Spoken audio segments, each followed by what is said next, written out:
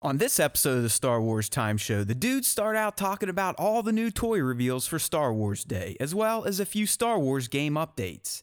They then dive headfirst into the final two episodes of The Clone Wars, which, let's be real, provided some of the best Star Wars content of all time. A few new Lucasfilm hirings are discussed next. Guess what? They're going to be making a movie sometime after all. Then the guys move on to a few special segments for the fans. They got an Ask Us Anything session and a fan question spotlight in store, all before they close out with the top 5 fan artist features of the week. Don't worry, they'll get their recent wonky audio issues under control soon. So cue the music.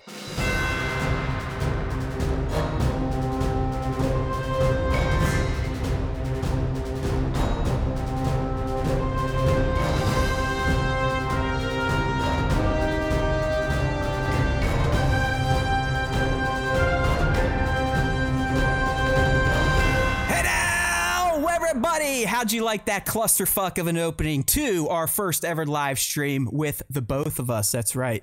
Matt is here. Nick's over there. I always point the wrong way. Now I'm looking. I'm sort of pointing the right way. So, hey, we're doing it. We're live. There's no one here, but that's to be expected because we didn't really promote it. But that's how the Star Wars Time Show rolls. There is no planning. There's no pre-production. We just say, hey, you want to get on at 2 o'clock and we'll sit here and, jerk each other off and we'll figure something out and maybe we'll do a live stream. And here we are. We are doing it live. And as you heard, if you tuned in at the top of the show here, there's plenty of stuff to talk about. But we're going to be putting a major focus on the Clone Wars, obviously, because of the last 2 episodes, which were fantastic. I'm talking like some of this stuff, getting nipples hard, this, that, and the other thing. So before we get into that, Nick, though, we have plenty of other things to talk about, and that's because the past 2 days have been Star Wars fan holidays, right? We got through May the 4th, a holiday that you and I protested against. We did not do anything special for. But like I said at the start of the show, that's how we roll at the SWTS. We're not going to sit here like lemmings and just do something for Star Wars Day because it's Star Wars Day. Look, in our mind, it's Star Wars Day every Tuesday when we record and every Wednesday when the show goes live. So, I mean, that's just how it rolls here. We don't mess around with, May the 4th is Star Wars Day. There's a Star Wars Day every week if you tune into the Star Wars Time Show. Yeah, exactly right. And that is Wednesday, and you guys better get that shit on the calendar. So as you can see here on the stream screen, I guess that's what we'll call it here, the SWTS stream screen, we got some toys to talk about to start things off. We got a few new reveals last week, thanks to, like I said, all the retailers and product manufacturers out there trying to take advantage of Star Wars Day. Some of the salespeople run on Star Wars Day. So we did get some new reveals, starting with my old favorite line to collect, the Funko Pops. Oh yeah, I mean you get some new Funko Pops here. I like the combo. I like the Mando Baby Yoda combo standing in that little gorge. But all of these look really cool, and that's one thing about Funkos is if you just want something that looks fun that you can put on your desk, Funko Pops are always good for that. And then the new big one here is the Moff Gideon with Dark Saber. I think that one looks pretty dope. I like a little Funko Pop Giancarlo action myself. It does look pretty slick.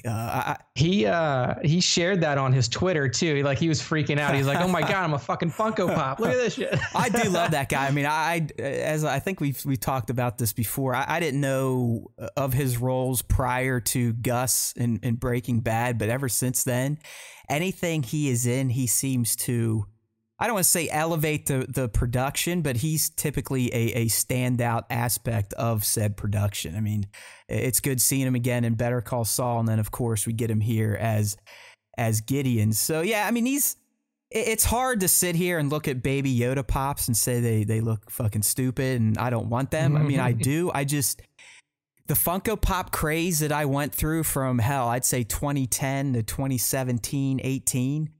It just did me in on this chibi aesthetic for collectibles, at least. I appreciate them. I don't think people that sit there and worship the Funko line are odd for doing so. I just can't get behind it anymore. But like you said, these little scenes, like this guy here, that's pretty damn cute. You know what I mean? Yeah.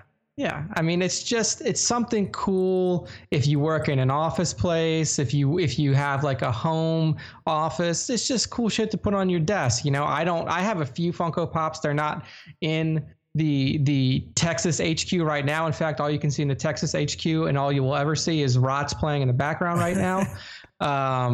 But right now, you know, I got to set some stuff up. I got a Captain Phasma, I got a Kylo Ren, I got some other ones too, but it's just, they're fun and they're cute. I mean, in terms of posability for you know, toy photographers out there, there are other chibi, you know, lines that you can do a little bit more. I think that was, it's the Nenandroid or Nendroid.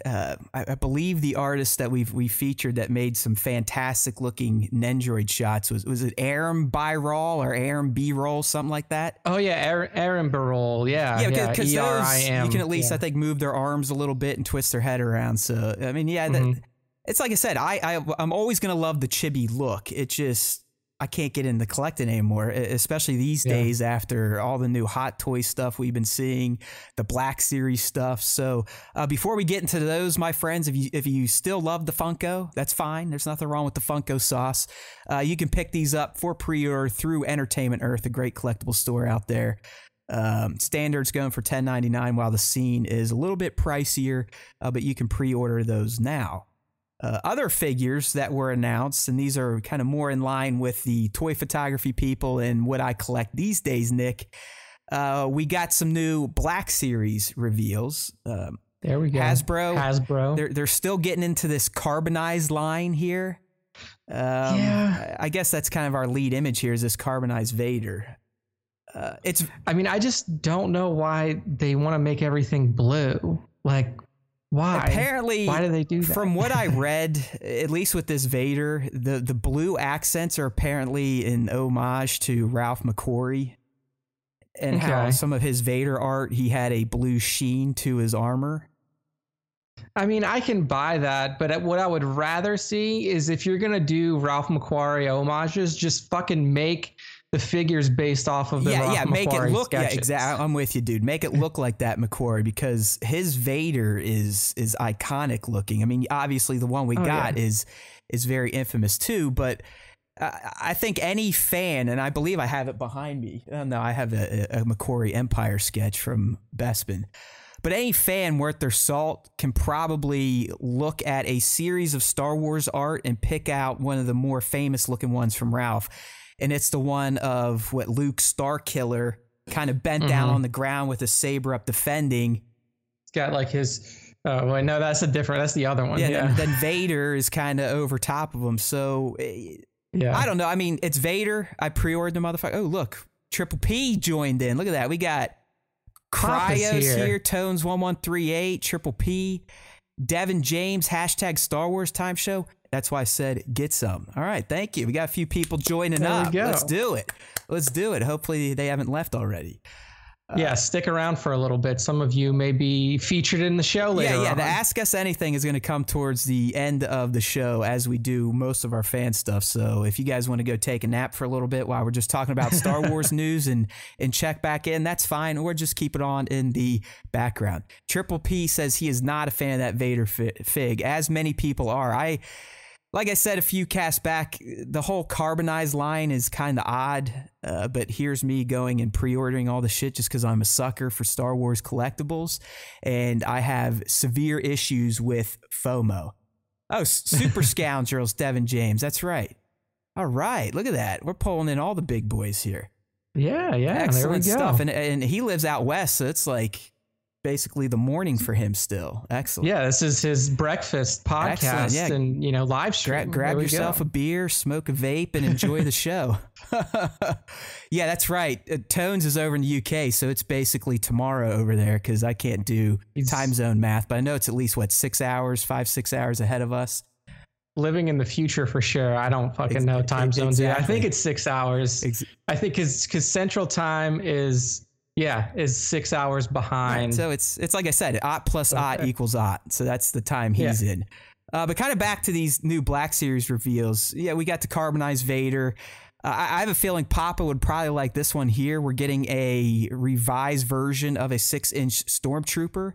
It's got it's got promises of better articulation. The parts are cut so you can actually pose him the way you see in this image right now if you are watching the live stream or checking out the video version after the fact. So Nick, for people like Papa that build super big scenes, they usually have multiple troopers in there, all posed in very creative poses. This is probably going to be a godsend. So it looks like the helmet is improved as well. These are kind of sexy looking bucket heads, in my opinion. Oh yeah, that I don't know if this one's even up for pre-order yet. Some of these are, some aren't. The Vader is. I don't think this guy is. This Luke 3 3/4 inch, he's up for pre-order. This isn't really a line I get into these days. They're too tiny, and quite frankly, how much money does one man have to dedicate to Star Wars? Honestly. Yeah, you would have to go full Kingdom of Weird and like dedicate your whole photography to the 3 3/4 inch scale to really get into it that much. But I mean, it looks pretty fun, and you know, if you do favor that line, I mean, it looks like you can get some pretty good shots out of this new Luke. Yeah, I mean, looks there's no doubt about it. I mean, compared to the little 3 3/4 inch I collected back in the 80s to what we get now, I mean, these things are little works of art, but I'm going to stick with the big boys. They're slightly easier to take pictures of, and we all know I already struggle at that. So yeah, and when you throw them against the wall, they shatter way. No, cooler. that's just figure arts that shatters. I guarantee you, I could beat any of my Black Series off of a brick wall over and over and over, and they would probably not come apart. They may get scuff marks, but I don't think they're going to shatter. President Trump joined the chat. Great leader. That's it. We worship you.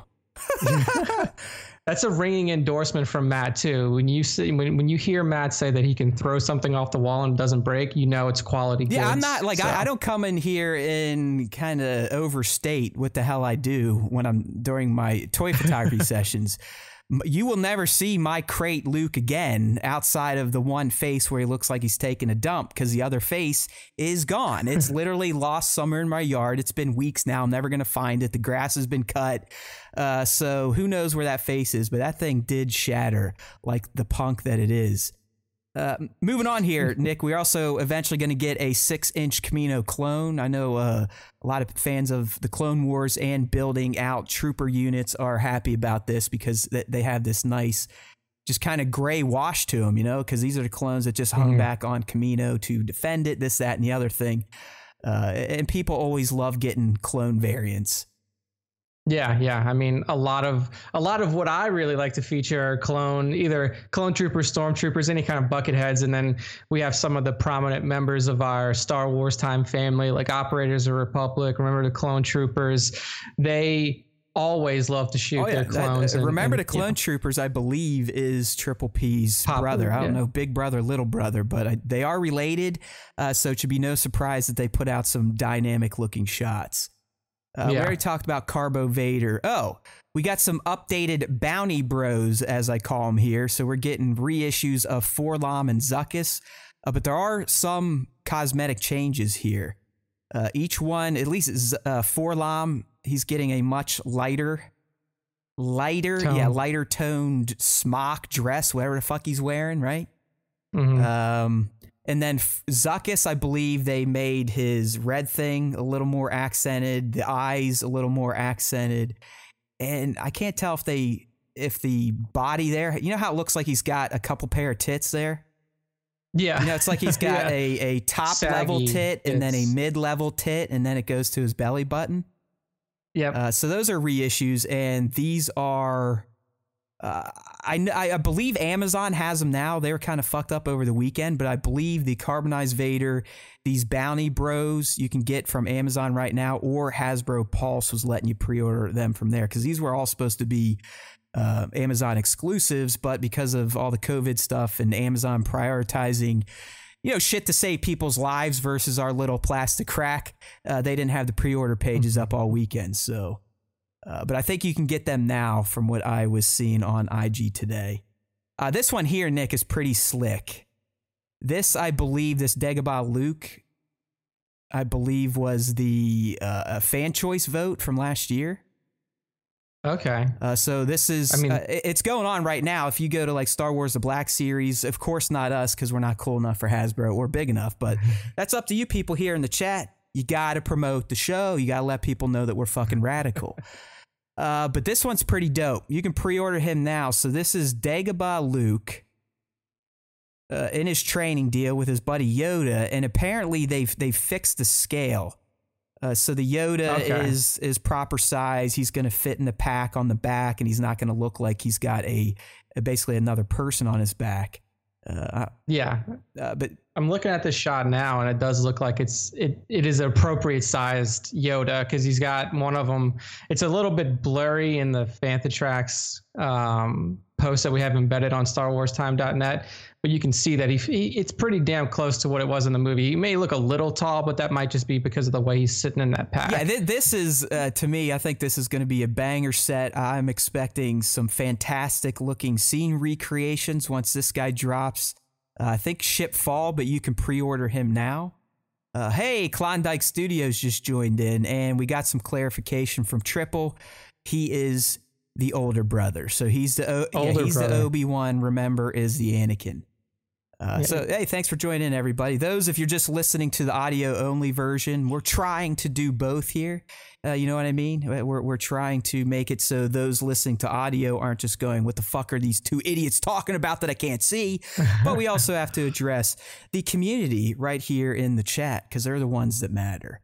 We're getting a Proto Fett helmet. I don't really get into this type of stuff. Like I said, I remember we talked about Proto Fett a while ago. It's an interesting look, but it's not. I don't know. I want the OG Fett helmet. If I'm gonna have one, I want the OG. Oh, Fett, it's out. It's out there now. I think you can get it on a discount, Nick. So you are more of the. We've talked about this, Nick is more of the prop guy. So. If you want some action with helmets, you're going to have to ask him. I don't know what he does with his helmets at night when no one's looking or no one's talking.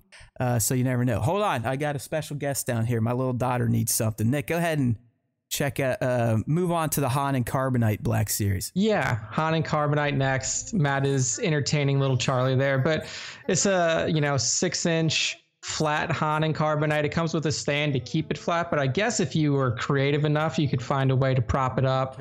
And then look, it looks pretty nice. But really, for me, again, as the prop guy, I want a full-size table Han and Carbonite. Like it's cool to have the little tiny 6-inch one, but I want to be able to eat my dinner on top of Han Solo in Carbonite and not have to worry about like, oh, my cat's fucking with it because I got a cat on my right, or my dog got it, I got a dog on my left.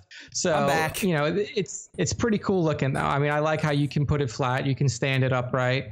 But like I was saying, table-sized Han and Carbonite for me only. Thank you very much. So you want life size then? Because I know they had one. They had one at Celebration this year when we were walking through the shop area. I don't remember if I was with you or with Taylor, but like there was a full-size Han and Carbonite, and I was not adventurous enough to spend. I think it was like $3,000, which is fucking crazy. Like there was no way I was gonna get it. Action Figure Snaps just joined the room. What's up, Adrian? Speaking of life-size stuff, Nick, I know you just bought a new house, so you got all sorts of money sitting around. Yeah. But yesterday, I don't know if it's all week or just for the 2 Star Wars holidays here, Revenge of the Fifth and Star Wars Day, but Sideshow was offering a generous $500 off of their life-size figures. Oh. I think they have a life-size Vader, a life-size Trooper. Oh, God, a whole dude, $500, man. I mean, I'm sure now they'd only cost, $3,000, $4,000, but yeah, I don't even want to think about that. If you go to Galaxy's Edge, and for those of you who have been there, if you go to some of the shops in there, you can buy a full size R2D2 unit, and it's not just like a prop, like it actually functions, but it costs like $20,000 or something like that. It is insane. It's a fully functional life-size R2D2. But yeah, I mean, that shit is that's for the super rich. Yeah, so that kind of rounds out some of these reveals we got on this Fan First Friday event from Hasbro. Bros. Oh, Optimus Crime's up in it. Look at this. People actually will come if we build it, right? There we go. This is like the Field of Streams right here. Oh Good wordplay, Get sir. some. Yeah, I'm a fucking idiot. Anyway, so we got more toys to talk about, and which is good because we got a bunch of toy fans in here, or toy photographers, collectors, if you will. But Hot Toys really hit us with some enticing reveals yesterday on Star Wars Day, May the 4th. This first one we can see right here if you are on the stream. If you're not, we're talking about a Boba Fett vintage color version 1/6 scale figure. That is beautiful. You get those bright yellows on there. And this is all, this is, I don't know if you're familiar, Nick, but the original Kenner Fett when he came out was colored like this. I mean, he had so much color. He stuck out like a sore thumb compared to some of the other figures, which were very basic back then. The first Kenner Fett also came out and could potentially kill people. So if you can find one with the firing rocket, I think he goes for 10 grand these days. But anyways, last year, I don't know if you remember, at SDCC, Hasbro's exclusive was the 6-inch version of this figure. I think I do remember us talking about that. I couldn't get it. I'm not cool enough. Didn't make it out to SDCC. No one likes me, so no one could grab a spare one to sell to me. And I'm not fucking caving into the black market bullshit that assholes get into with toy collectibles, in particular exclusives. So I was happy to know that I could, instead of spending $30 on a 6-inch version, now I can drop a cool $255 or whatever on the 12-inch version here. So I've got this guy pre-ordered already. I mean, it didn't take any convincing.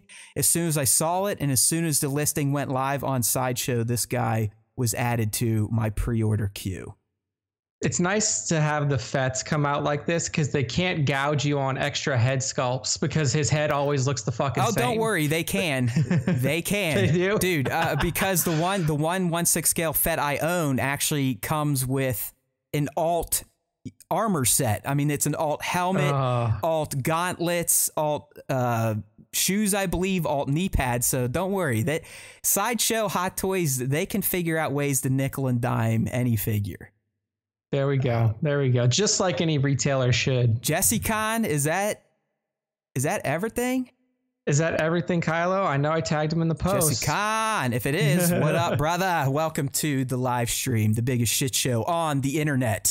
This guy is available now. You can pre-order Sideshow, and he's supposed to ship summer, which we're almost there, or fall. So you want to get on this. I definitely have him pre-ordered.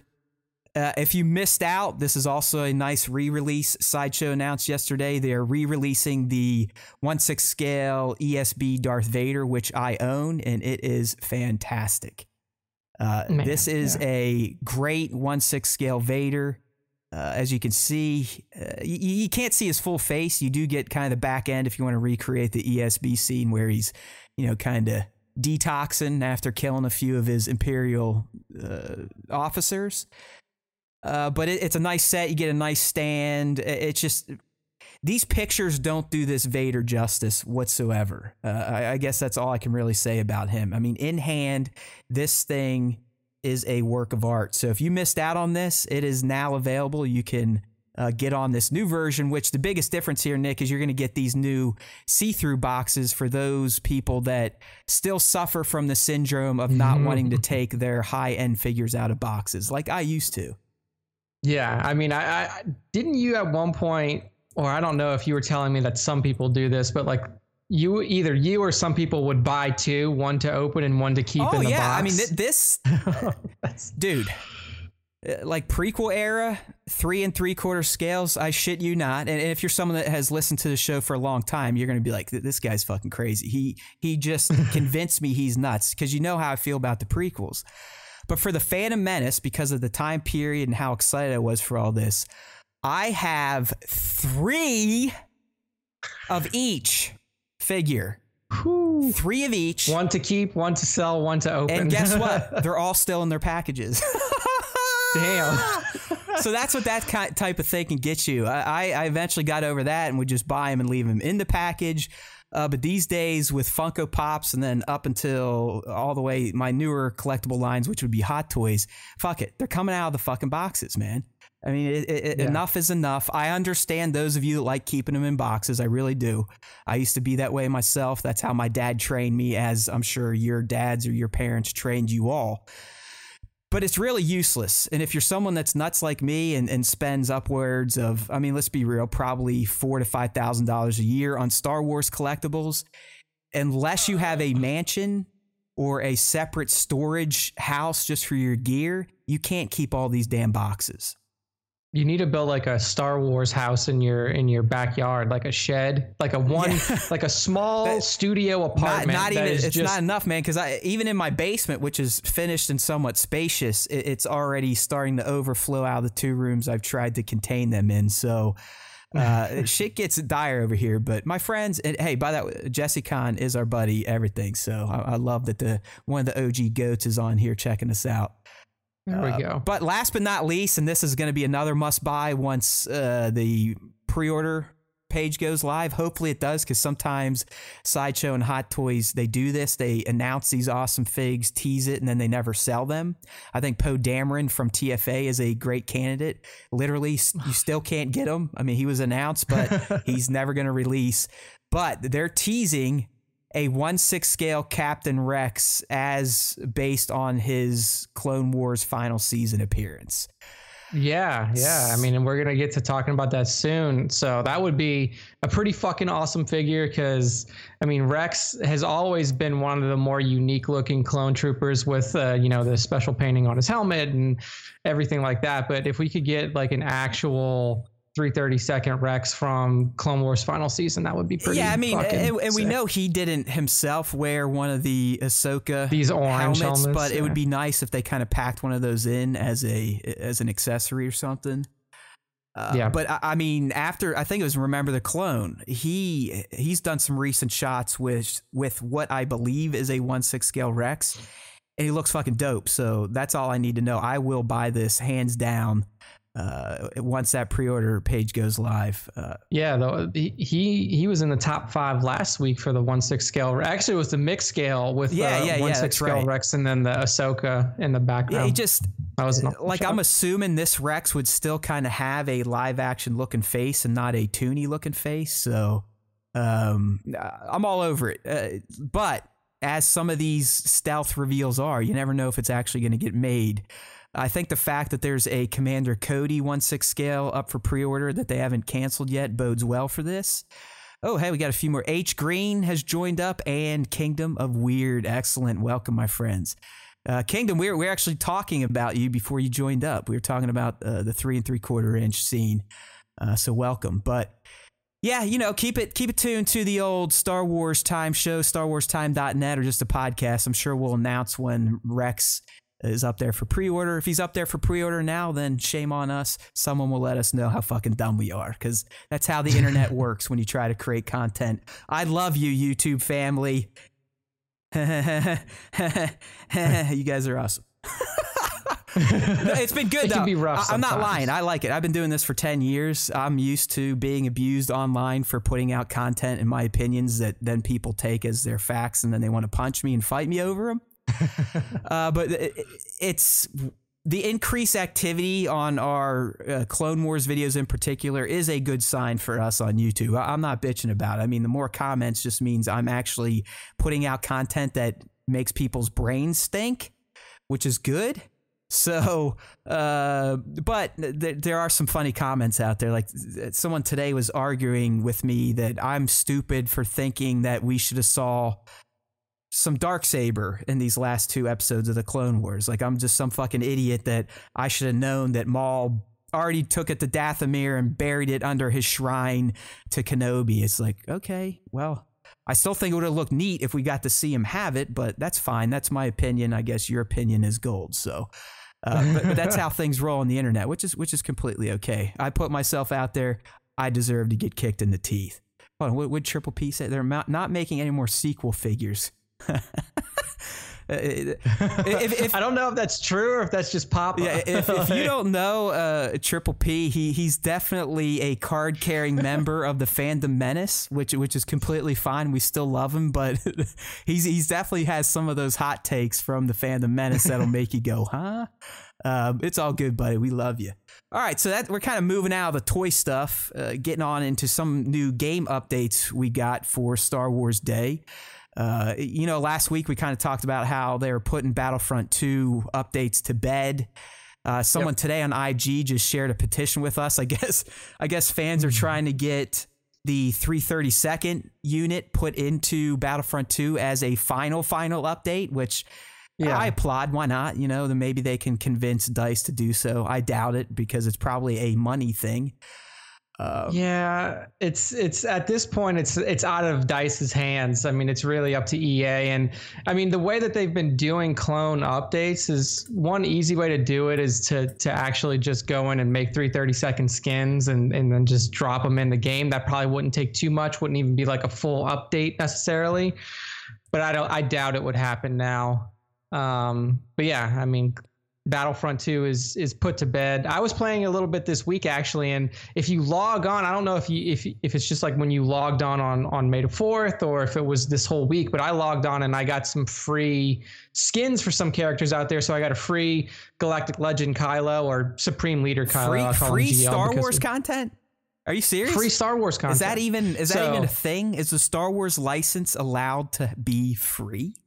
I'm sure that George would have protests to it, but EA and DICE have decided that we each got a free Supreme Leader Kylo skin in Battlefront 2. You got a Tross Ray skin, and there were a few other ones that they threw in there too. I think there were some clone variants in there, some updated skins for Resistance for all the ages, I think too. So if you haven't played Battlefront 2 recently and you want to boot the game up, go on there. You may get a free skin. So check it out. You never know. I wish our game Swago would give us some free shit. So anything free. Like legit free stuff. I know we got some stuff for Star Wars Day and they're doing double drops now, but it's like all double drops is to make you spend more money on the gems, which I did. They're like, oh yeah, you get more gems for $20. I was like, fucking A. Okay, fine. But yeah, it'd be nice if they just gave us SLK or Super Ray. So.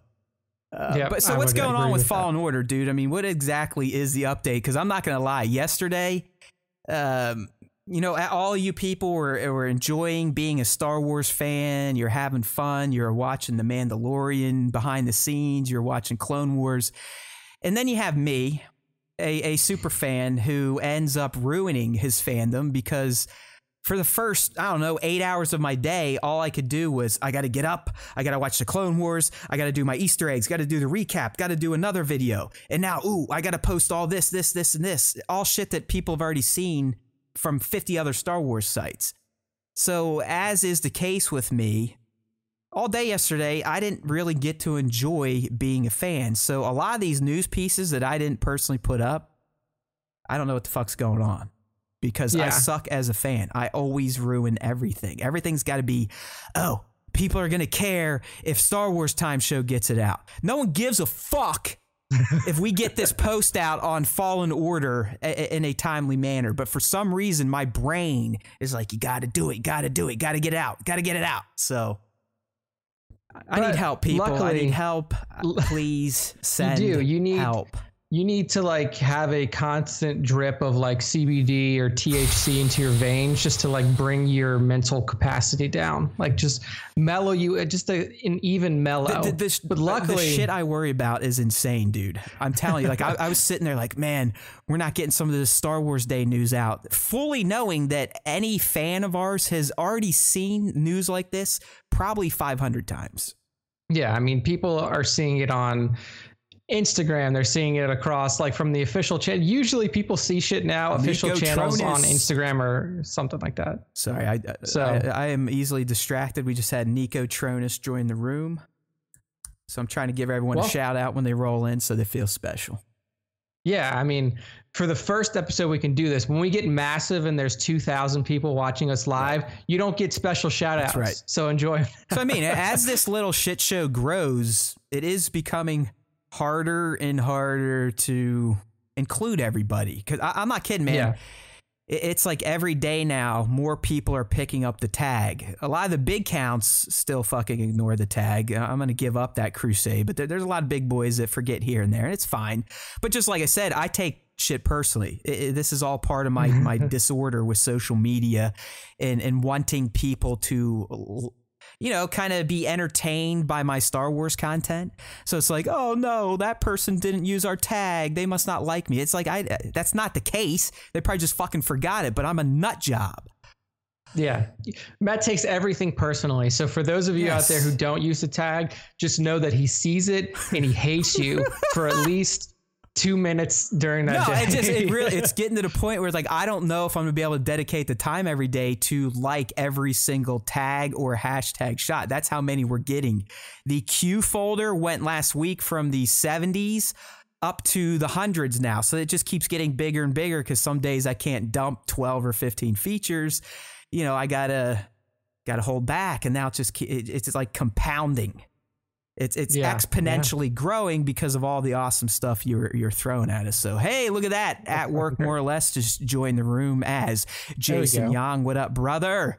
How's it going? So, yeah, what are we getting here from Jedi Fallen Order? I should get off my soapbox sitting here whining about my life on Instagram, because wait till you guys hear my interview on Toy Photocast. Just wait. I'll tease it there for Dakota, Dagobah Custom Dagobah Days. Just wait. Just wait. You want to hear like a little whiny narcissistic asshole? Have at it. It's coming. So anyway, sorry, buddy. Fallen Order, what we got?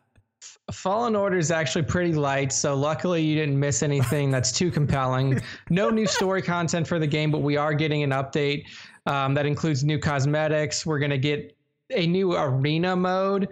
I mean, usually when people think about arena, it's like PvP combat. So it's not online, it's single player still, but you get to, you know, enter the meditation circles in the game and then go into an arena combat where you're fighting against different enemies. You're fighting against different, you know, on different planets against different people, and kind of unlocking different things through this new arena combat center. You're also allowed to build your own arena challenges in there too. So you can pick your enemies, set them up, and then, you know, battle it out to see if you can defeat your own creations from what it looks like. So this is like it's a big jerk off update then, right? Yeah. I mean, it's not anything big. It's like, for me, it's not a reason to like pick up the game and go back to it yet, because it's not new story content. It's not like, you know, new planets or anything like that. It's just mostly cosmetic in this arena thing. You can unlock an Inquisitor Cal look. So basically you're getting a new lightsaber crystal. You're getting a new custom outfit that makes them, you know, fully dressed in Inquisitor. So something cool there, but not necessarily like, you know, free. It's not adding to the narrative, right? Like that's the type of content I'm all about. I mean, that's why I like this game in the first place. It gave us an actual story. You know, we can question the merits of the story and the lead character, but hey, it was a long time coming to get a single player story driven Star Wars game. So I'm not going to bitch too much about it. But that's from like the little stuff I just looked about this. It seemed like cosmetic stuff. I don't know. Yeah, cosmetics mostly. If you enjoyed the game, then it's probably something, you know, at least take up a couple of hours of a day for you to just kind of check it out, try out the arena mode, anything like that. Game's awesome though. I mean, I think we reviewed it when it came out, gave it like an 8 point something. And it really is. It's a good game. It's a very solid mechanically. If you're frustrated by difficult combat, then it could get to a point of frustration for you because the combat can get hard. Just be like me and drop it down to moron. Like change the difficulty to you basically can only move your hands. I mean, I'm telling you right now, I think I talked about this, but Final Fantasy VII Remake, its classic mode is exactly what I've been asking for the past few years. Just like a one button touch. Bro, I am telling you right now, you don't have to do shit. Nice. But if you want to, you can take it over and start playing manually. So like I could sit there and be like, you know what? I don't feel like fighting this boss. I just stop moving the controller and the AI just takes over for me. It's fucking fantastic. Dude, you must have had somebody's ear at Square Enix then, because I've never seen a game do that. Where it's just like what I've been asking for, and they did it perfectly because of how dynamic it is. It's like if you want to be brain dead and play the game, go for it. Just hold the controller, and basically all you have to do is move your guy around the map. When a battle happens, you don't even have to fight. Or you can take full control of everything and it just reverts to normal mode, but with easy difficulty. So it's still not a challenge, but hot damn. Please, developers, look at what was done on FF7 Remake and put that into every single game for bums like me. Please. Yeah, old gamers need that shit. It is so great, man. I'm telling you, it's like I'll be on a boss. I'm like, yeah, fuck this. And I'll just stop controlling it, and you can see the AI. It's like, okay, a little auto thing goes over your character's head, and they're off to the races. So nice. I could definitely use that in Fallen Order, because even on it's easy, it's dumbass, overly clunky, swinging a 5,000-pound lightsaber mechanics. Just, I don't know. I wasn't a fan, but whatever. Yeah. All right. So Fallen Order, that's all you're getting, but we do have some more game news, and Matt, you did grab this one. It's kind of a generic one, and a lot of us that like the Legos. I mean, I don't know if any of the Lego toy photographers are in here. I'm not seeing any names.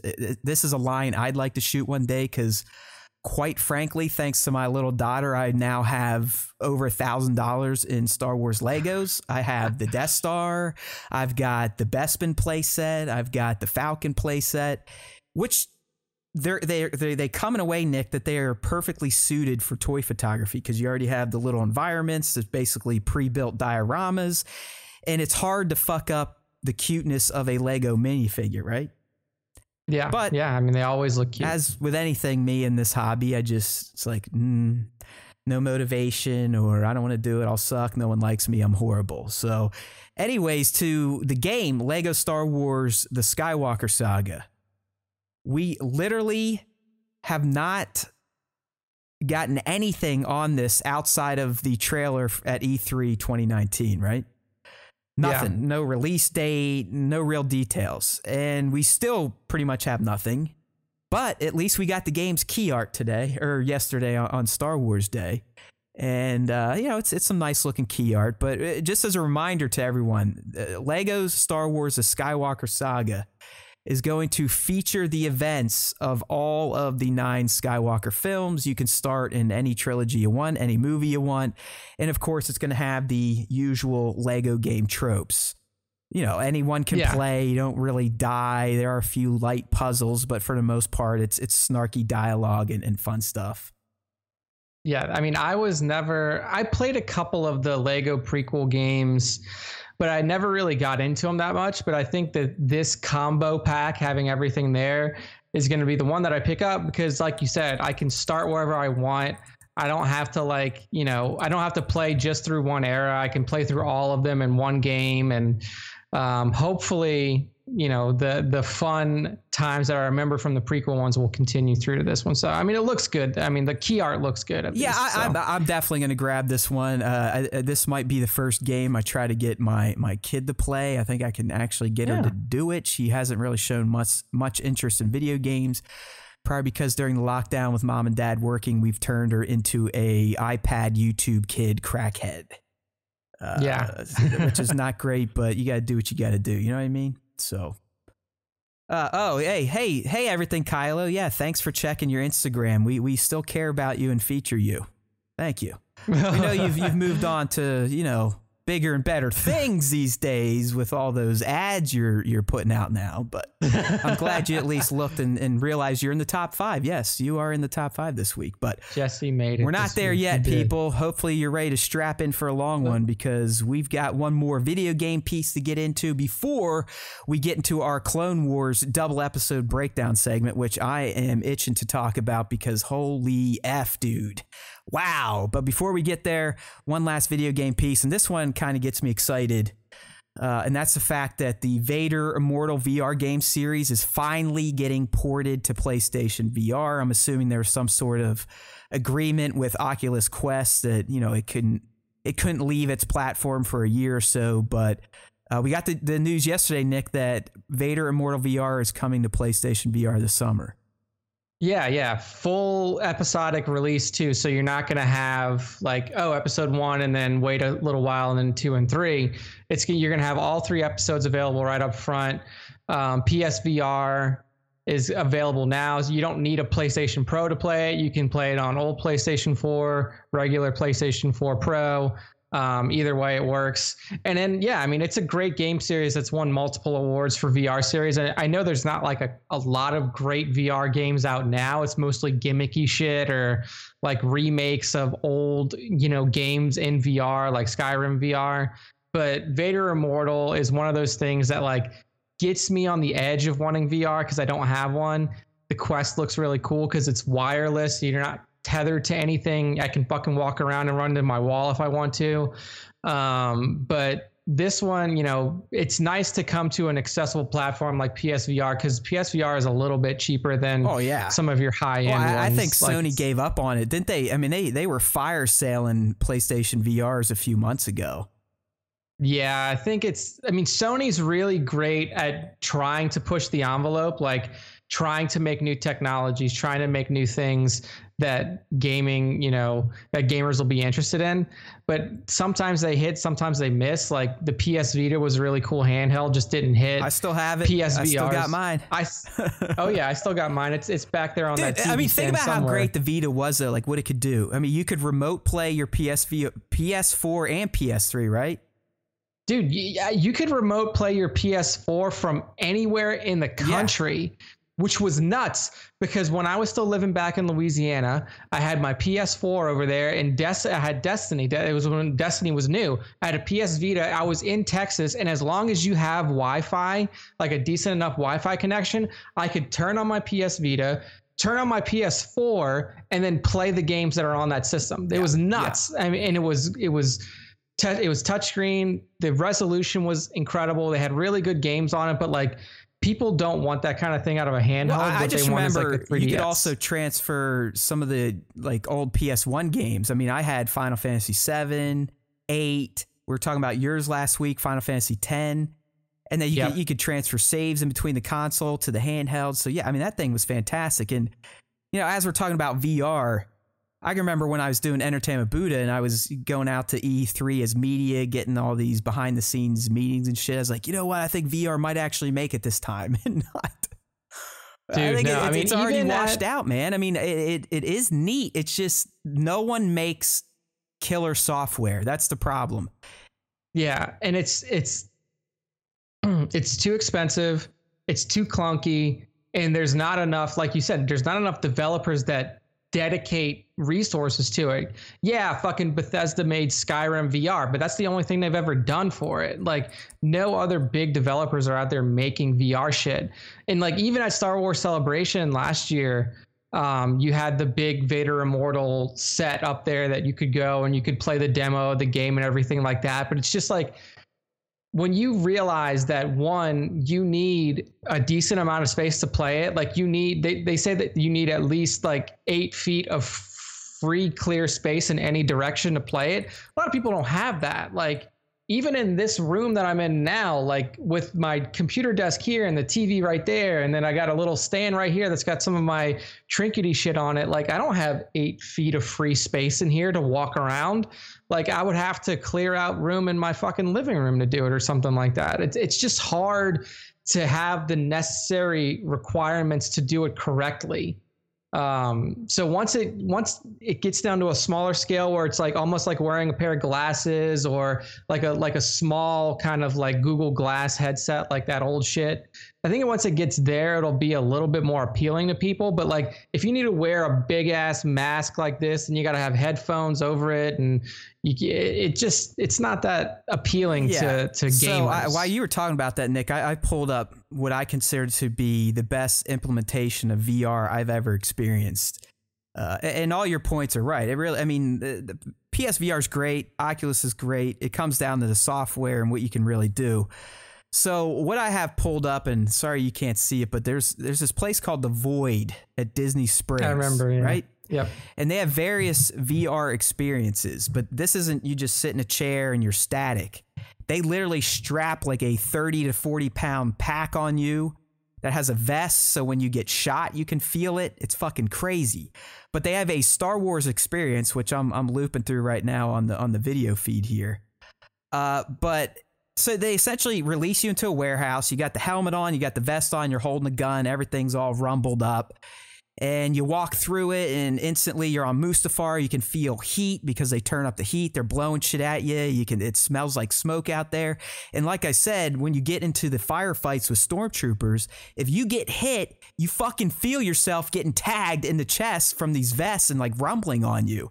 And it makes you move. You're going on platforms. You're going on elevators. And just the way they herd you through this in this VR suit, if you will, it's fantastic. So.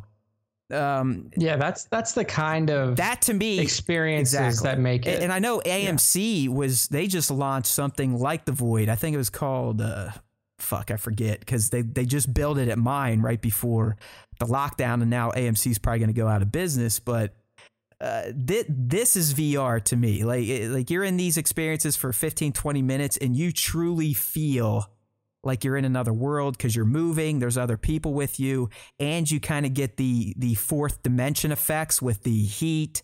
I think there's even some water spray, this, that, and the other thing. Yeah, that's the kind of shit that I want. Yeah, but it's just like I think that eventually, 20 years down the line, I think that like the gimmick that is laser tag now will probably be replaced by some sort of VR centric, I mean, stadium thing that's similar. I'm going to cross franchises here, but holodecks, right? Yeah. I mean, from Star Trek. Microsoft. No, literally, like I'm getting super nerdy here. Like the actual thing from Star Trek. Literally, okay. You have a room and you just load in a program like, hey, I want to fight the Battle of Hoth.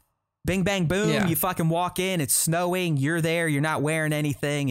And here we go. Fight away. You're either going to be in an AT-AT or you're going to be a Hoth Rebel soldier getting your ass blasted. So, yeah, that would be pretty fucking awesome if something like that could exist in the world. Right, well, but maybe just eventually. kind of a PSA. Those of you, if it ever reopens, the Void at Disney Springs, at least the one in Orlando, well worth checking out. They got a Star Wars experience, a Wreck-It Ralph, and I think they just added in an Avengers one, and highly recommend. It's well worth the $20 or $30 or whatever it costs.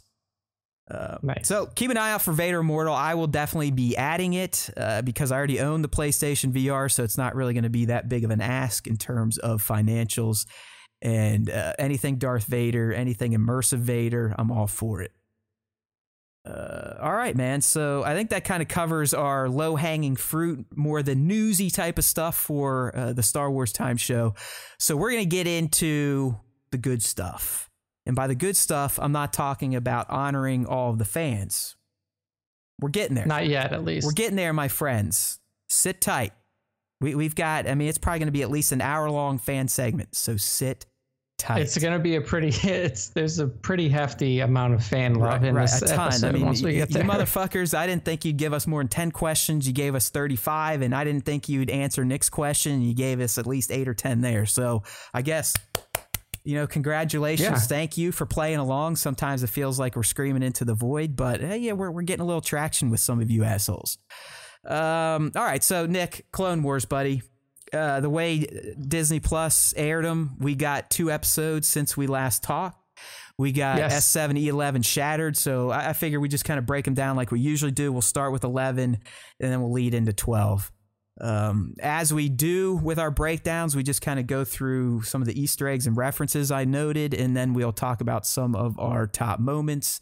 And you never know where the discussion will go. There's plenty to talk about in these episodes, which essentially showed us, canonized, if you will, how Rex removed his chip and avoided murdering his friends, and how Ahsoka ultimately survived the Order. So a very key type of canon lore was weaved throughout these last 2 episodes.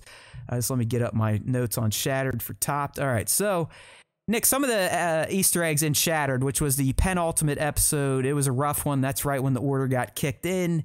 Yep.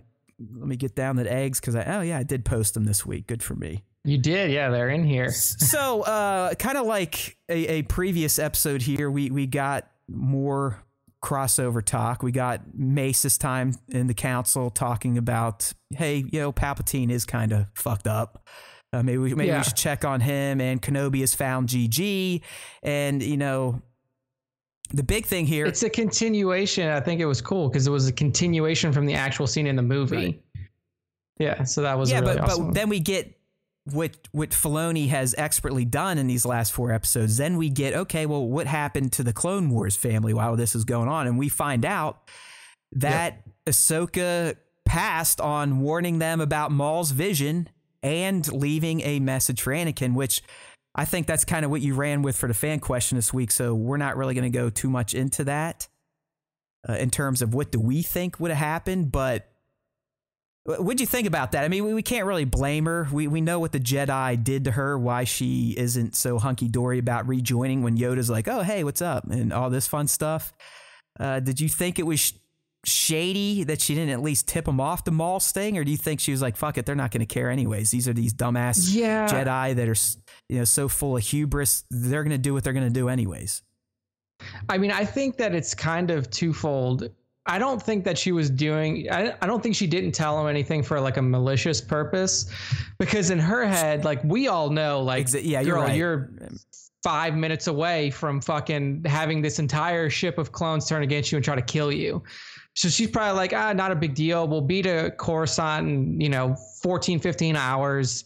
And then once we drop them off, and the information came from Maul. So I mean, she kind of discounted his knowledge right off the bat. That's why she decided to engage in the duel. She's like, I'll join you. And then she hears his stance on Anakin. She's like, okay, you are fucking nuts. Yeah, Eat a dick. You're nuts. And here you're we go. A crazy person. Yeah, you're right. I guess I was just like, man, she had the chance.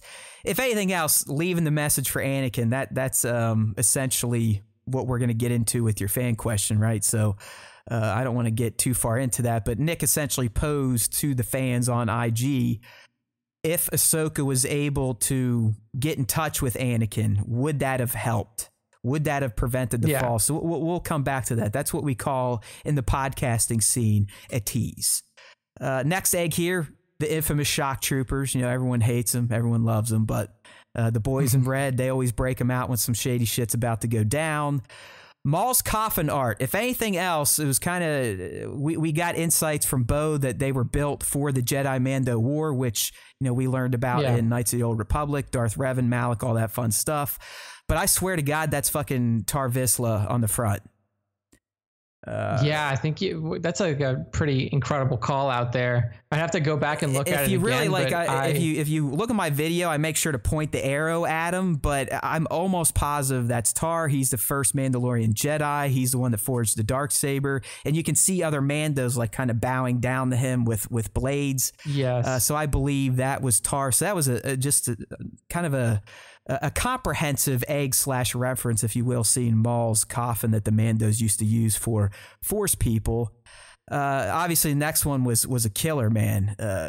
Hearing Anakin's fall essentially through the Force. I mean, Maul picked up on it first, and then Ahsoka tapped into it. Mm-hmm. And we actually got Hayden's lines, and man, they really... These episodes have really made up for some of the bullshit that is Anakin's turn in Revenge of the Sith. It elevates it, and like it gives it, it justifies it a bit more. Yeah, I think that it was we were kind of having this conversation last week. Like, is Clone Wars going to essentially negate episode 3 watching completely, or is it going to elevate it? After seeing it, I think that Filoni did. And this is exactly what he wanted to do. He did a perfect job of complementing the movie without making it feel obsolete. Yeah. Like, now you can watch that with so much further context, and you can appreciate, you can't have a bit more of appreciation for the fall, for Anakin's fall, even though it is ultimately a bit dissatisfying. Knowing everything that leads up to it in the Clone Wars, and knowing how Clone Wars ends, and how that specific moment affected Ahsoka. Oh my God. That gives it a little bit more punch. I'm with you. Like as it's depicted in the live action film, that's never going to sit with me as, oh yeah, that was a justified heel turn. It's not. It absolutely is not. But what I will say to you now, as Nick said, don't worry about watching Attack of the Clones or really even the first part of ROTS. Well, I guess you can, because that overlaps with the Clone Wars now. Essentially, just watch Anakin, the Clone Wars, all the way through season 7, or at least through episode 10. Then watch a little Revenge of the Sith when Order 66 kicks in. Then go back and finish episode half of 11 and 12, and that will be the best depiction of Anakin's fall, of seeing this heroic chosen one, light side champion, who definitely was way more cocky in the cartoon, who definitely slipped to the dark side a few times in the cartoon. I mean, you remember the episodes where he's literally like fighting guys that he thinks are into Padme. I mean, literally gets in a fucking fist fight with a dude. Fist fight with this dude. And Padme's like, what the fuck are you doing? Like this guy, he's like some sort of dignitary from another planet. And he's just beating the shit out of him. And just even some of the heroic feats or the insane feats he would pull off either in space battles or on the ground. So it was great. I just loved how we got to see a different side of his fall thanks to these episodes of Clone Wars. And I'm just going to throw out a PSA here. I put up it's a fantastic video from Cinematic Captures. Whoever runs that YouTube channel, they took Order 66 as it's depicted in ROTS, Clone Wars Now, and Fallen Order, and kind of stitched it all together in one nice 2.5 minute long video. It's fantastic. That's what I was going to say, is if somebody could just cut in like before, like right at the beginning of ROTS, because the ROTS starts off with the invasion of Grievous's shuttle or Grievous's ship. If you could cut in that scene where it's Obi, Anakin, and Ahsoka talking, and then just have the movie, like basically you have the crawl, you have that scene, and then continue from there, and then come back and then loop in when Order 66 is delivered in the movie, cut in the Clone Wars scene there too, and then play it out a little bit. I mean, that's what this guy did. He essentially took Order 66, just Order 66 from the 3 movies and how it played out, and stitched them together to create a comprehensive view of what the Order looked like across the galaxy versus what we just knew from ROTS. So that was great too. We're getting close too, right there. He's talking to the Chancellor in the background. Yeah, we get your feed. Next egg reference here. Obviously, we get to see 66 delivered to Rex. So Rex did receive the order. I know that's something we were wondering about, and Rex sure shit did have his chip in there. He tried his damnedest, right, Nick? He tried. I love that scene. I absolutely loved how they portrayed his struggle when he first got that order to not just blow her away. But thanks to that, he was able to spit out the 5 stuff. So it was a good reference to some season 6 material. And as Ahsoka is escaping that just brutal fucking onslaught of fire, right? They get her in that room and it's just a circle. Like it's literally a firing squad. I would have to say if she didn't have her dual blades, I think she was fucked. She was probably screwed. Yeah. I mean, there was no chance that she survives there. I mean, it was impressive that she survived even with the dual blades. Oh, I know. I mean, it just goes to show that you can do a lot more. How badass of a Jedi she really was, or how in tune she was to the Force. But while all this is going on, we got Anakin's dark deeds, which is pretty much synonymous with Order 66 now. Maul references the Jedi Purge. You know, when she lets him out, he could feel all the screams out in the galaxy, pretty much like when Yoda's on Kashyyyk. Yeah, you can literally see it in his face. He like flinches, like, oh fuck, all these people just died. I mean, it's kind of like when Obi-Wan on the Falcon feels a whole planet get wiped out. Kind of tweaks their nipples a little bit. So that was nice. The droids, I mean, R7, that's always been Ahsoka's droid. Cheap, I'm essentially calling it right now, that's fucking Chopper's dad, right? I mean, that's his dad, or they're at least going to retake some of his parts after he got murdered. My God, was that awful. But I know, right? It's just like Star Wars does such a good job of anthropomorphizing these droids. Oh my God, dude. And like you feel for them. I mean, because like I said, one of the hardest death scenes to watch in every movie is K2's. And K2 was literally an old Imperial droid, and his sacrifice, and then these droids. I mean, R7, we're an episode ahead, but the way they get fucking straight gangster murdered. Oh yeah, dude. It wasn't even like they got hit while they were No. running. Like they just blown to fucking man. bits, man. Blown to bits. Yeah. So it was cool to see them. Obviously, they were a key part in saving Rex from the chip because they help Ahsoka learn about the chips. And yes, I know I didn't have the lady's name right off the bat. Boy, did I take it on the chin for that, man. Because I even asked him, like, I know this lady's important. There's a reason they're showing her in these scans, but for Lama Su. but for no, it was the Jedi that Tup killed. It was Tiplar or whatever. Oh, okay, yeah. So that was a great scene there. 8108. When she said that password, I was like, okay, that's got to mean something. You don't just go, well, Anakin's password was 8108 and it has no meaning. And this is kind of what I dug up. Essentially, Hayden was born in 1981 and the Clone Wars movie dropped in 08, or the Clone Wars movie premiere was 8/10/2008. Yeah, I mean, it can definitely work dual purposes. I think it was more towards the release of the movie, but it is nice that Hayden's birthday kind of lines up with that too. It's a good little call out there. So, I mean, who knows? I kind of pulled that one out of my ass. I used Reddit to help a little bit there, but I was like, yeah, it makes sense. It just seemed too much of a call out to not mean something. Next one here, Maul's quarter attack, fucking A. All right. Dude, I'm glad you called this out because this, as soon as I saw it, I was like, oh, fucking Filoni just did his own Vader scene 100% from Rogue. Plus, it's probably even better because it continues in episode 12 where he, instead of just taking out some dudes in a quarter, he takes out a whole fucking Star Destroyer. Yeah. By himself. Fucking Darth Maul crazy. rips down the entire hyperdrive room. Ha! I fucking love that guy. I told you he's top 2. I told you. Oh yeah, he is top 2.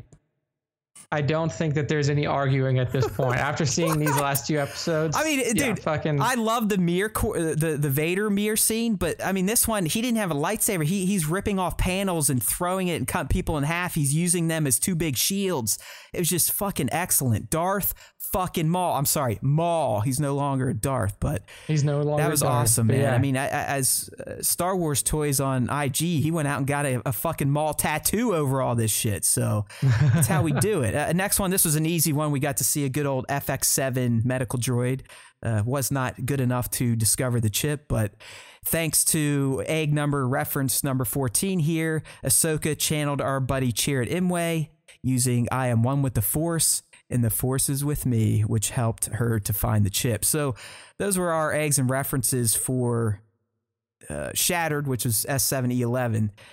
In terms of top moments, Nick, the first note I have for this episode, I guess I'll just loop the video at this point while we're talking about this, was the score in general was fucking aces for really both of these episodes, but this one in particular. I mean, it like never stopped. It was super eerie. We got more of that kind of Blade Runner-ish type of synth shit, but it was fantastic. Yeah. Yeah, I mean, it was very subdued. Usually in a Star Wars, score, you hear a lot of like building to a crescendo, a lot of brass instruments, and because that's what John Williams does well. Like he commands an entire orchestra and he uses them all. But for this episode, it really did call for like a subdued. The synth thing is not something that we typically hear in Star Wars. Like you mentioned, it was kind of fit along with like Blade Runner, the new Blade Runner really well.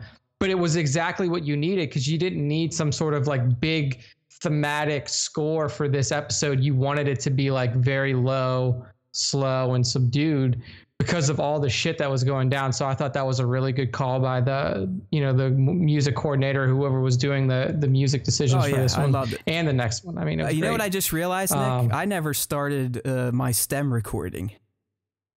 Nice. So hopefully I can pull the audio off the stream here once it's done uploading to YouTube, or we're not gonna have an audio version of this cast because I was too fucking concerned with all the other shit. Did you start one? Oh man, I did. Okay, yeah, good. I'm in. Good for you. At least we could have like a one-sided audio version. I am such an idiot. I was just sitting there. I was flipping through some of the systems to make sure everything was still working, and I pull up GarageBand and it's not doing anything. Flat so line. at this point, but I know you can like once it's on YouTube, I know that you can pull off, like you can download I'll be able to download the full video and then I can rip the audio, but it's not going to be the quality I like for the audio version only. But hey, the past 2 weeks have sounded like shit, so we might as well keep the trend up. Fuck, I'm so stupid. Hey, we told you guys that there was going to be some issues with the first live stream. Hopefully there's no issues with the stream itself, but now the issues come back on the audio. Here's the side. issue right here. I'm pointing at myself. What a fucking idiot. All right, anyways, I'm not going to let that derail the talk here. Other top moments, we talked about Ahsoka not telling the Jedi about Anakin. It just, I don't know if you want any comments on Ahsoka and her feeling Anakin's fall and just what that looked like. That was perfectly portrayed to me. And I mean, Ashley Eckstein is not somebody who gets called out enough.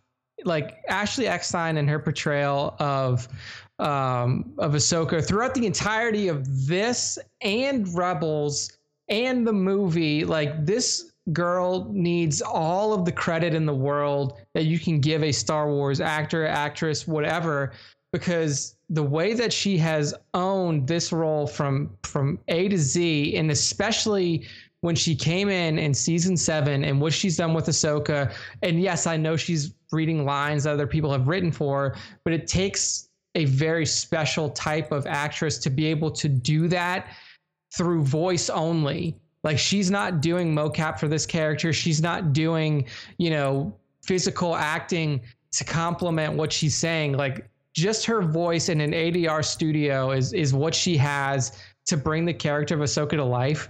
And the way that she did that, especially in these last 2 episodes, has been brilliant. Oh yeah. I mean, she can't play her live action. Huge. Like that's just not going to happen. But no. I mean, she is Ahsoka Tano. If Ahsoka does move on to live action and Rosario or whoever takes over, I mean, that's all well and good. But I think a lot of people will always associate this character with Ashley because I mean, I would like to see if they could do something, could pull off some sort of magic like they did with Solo, with Maul and Solo, where you had the physical portrayal of Ray Park, but then you had Sam Witwer doing the voice. I think you could do that because it was over a holo recording and like he wasn't there in person. I don't think you could pull that off if she's going to be in Mando and it is going to be Rosario, because one, Rosario has a very distinct voice that people are familiar with if you've seen her act in other things, and two, I don't know how that would come across if your character is standing there in the flesh talking to another character. Is it going to work for, to dub in Ashley's voice over what Rosario is sitting there mouthing? The filming process would definitely be wonky as fuck. I mean, there's no doubt about it. So, I mean, who knows? But yeah, I mean, Ahsoka has just been a gem really this season and for the whole series. But these last 4, she really kind of came into her own. Hey, there's that little arrow I was talking about. There's Tar. What else? So she felt the fall. I kind of talked about this, but 1/6 shooter joined up, and there he is, Greggy Boy Bird. Greggy Bird. There he is. He's up. I mean, and the fall's on TV right now, so we're lining up perfectly. Look at that. We're not going to have an audio only version of this cast because I'm an idiot, but at least the stream's going well so far. Except it looks like we just spoiled some stuff for 1/6 shooter, so sorry about that, but. Hey man, shit happens. Come back in like 30 or so. We'll move on to some non-spoiler stuff. Plus, we got the Ask Us Anything coming up towards the end of the show.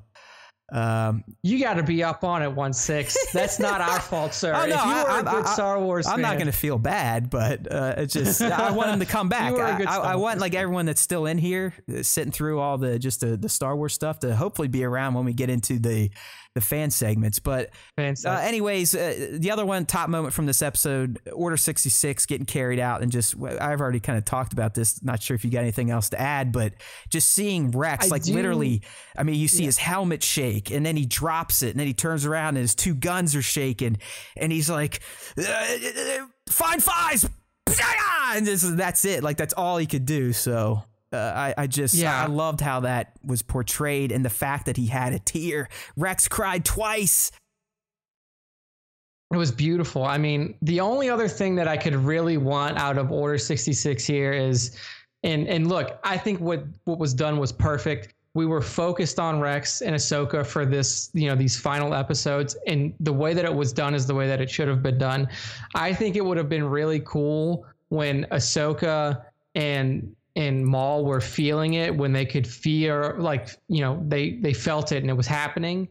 I wish that we would have gotten like glimpses, like little flashes of not the Jedi that we saw in the movies. So not like Aayla Secura, Ki-Adi-Mundi and those, but like other ones that we've seen in Clone Wars. Caleb Doom, maybe? Caleb Doom? Yeah. Caleb, or Kanan, he turns into Kanan, he takes the name Kanan, like Luminara, some of these other Jedi that we know and that we've seen in the show. If we could have seen like just quick visions of them and like popping into their head, I thought that would have been really cool. But this was the Rex and Ahsoka show. No, it wasn't. He did it right in the end. I mean, let's be real. We missed the Order 66 prediction by a mile, like we usually do. I mean, at one point I had Rex already had the chip out, and Bad Batch would come in and get him off the ship.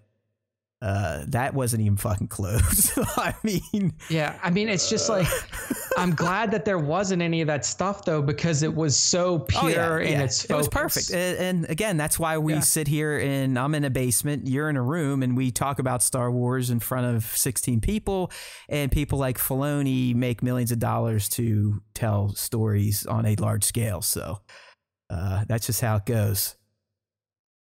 Yeah. So, I mean, E11, that kind of wraps it up. I mean, I agree with a lot of the top moments. I mean, the best one for me, like the standout character for me in this one, even though he was shown so infrequently, was Maul, just because of the devastation. Well, like when Ahsoka releases him, she's like, we're not working together. He was all excited. He's like, oh, sweet. She's going to team up with me now. And she's like, nah, go fuck yourself. I'm literally letting you out just as a diversion. You're not getting a lightsaber or anything. Have fun. Yeah, go cause chaos, because that's what you're good at. And I do like that she didn't give him a lightsaber, because he was like, are you even going to give me a fighting chance? And she's like, no. Oh, it's great. You go and you do what you do. Well, there's my little kitty. He clearly didn't need it either, because he just force fucked the shit out of any clone that got in his way. And really, Ahsoka and Rex, I mean, we'll get there in 12, but he essentially used them to save his own ass. So, I mean, Maul was just... Maul was a picture perfect Sith in everything he did. He was telling the truth to try to get people to help him. And when that didn't work, he just relied on his powers. And it was fantastic. So that's S7E11 Shattered. Fantastic. And moving on to 12 here. Got to pull up the site. There we go. So S7E12 Victory and Death, the series finale, the one that just aired yesterday on Star Wars Day. Just like we did with 11 here, we'll kind of go through the eggs first and then top moments, and we'll just kind of have a conversation, because that's what we do. But this is a great finale. I mean, literally picked up right where 11 ended. The last thing I wanted to say on 11, though, Nick, at least for lore weirdos like me, I was glad that we got a definitive canonized answer as to how Rex was able to not murder Ahsoka and other Jedi, thanks to Order 66. So that's been canonized now. It's a slight change, I think, from the way it was explained in Rebels. I can't quite remember. But anyways, moving on to Victory and Death, the series finale. I'll be honest with you. If you're someone that's real big on eggs and references, this was a weird episode, because nothing was really glaring. But there was a lot of imagery that I felt was mirroring or was echoes of imagery from other Star Wars properties. And that was the first one I had pulled up here, the clone lineup. So essentially when Ahsoka and Rex were in the hangar bay and they were trying to get out that way, and then they opened the doors and realized that all the clones have been waiting there for them. There's a cut down to the floor with all the clones that to me is almost identical to Obi-Wan Kenobi's view at Kamino when they wheeled out the army to him. It's like they're all marching up, they're all waiting there, they're all kind of lined up in their platoons, divisions, formations, whatever the fuck it is. So I that reminded me of the Kamino Attack the Clones moment. This one, I'm sure no one paid attention to, but we learned this season, a few episodes back, I think episode 10, 9, maybe 10, that Rex got promoted to commander, but we always kept calling him Captain Rex. I believe they even called him Captain Rex or just Rex in Rebels. So I was like, okay, so what happened? Why never Commander? Well, he got demoted by his buddy Jesse for treason. Yeah. And it was a great line. I guess like, that counts. Yeah. He's like, hey, I didn't like being, it's something like, I like the sound of the captain better anyways. It was a good Rex line as they're getting shot at. So, like I said, it probably didn't resonate with many people, but I'm a weirdo. Ahsoka force grabbing Maul shuttle. It was very similar to what we saw in non-canon Star Killer. Not quite on that scale. Yep. Maybe closer to what we saw in Tross with Rey. So it's a nice nod there. I know Papa probably loves that. I thought that was a really fun thing because it just goes to show, I mean, like, there are a lot of similarities between Ahsoka and Rey. And I mean, it's just like that scene. I mean, that scene in Tross I thought was really cool and powerful. And I think that the scene was equally as cool and powerful in the Clone Wars because it just shows, it's just, when you do something like that, it is raw force, ability, and power. I mean, you notice she wasn't able to hold on because it was either I got to dedicate all my energy to this or Rex is dead. And, exactly. Let's be real. Ahsoka Tano is the textbook definition of what a Jedi should be. She's probably the only character we've met so far that is a textbook definition of a Jedi. She always ended up doing the right thing.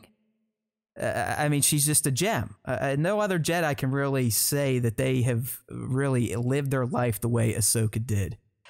But she was holding it down. She was like, but Rex is going to die. So obviously she made the choice to let Maul free to save her friend.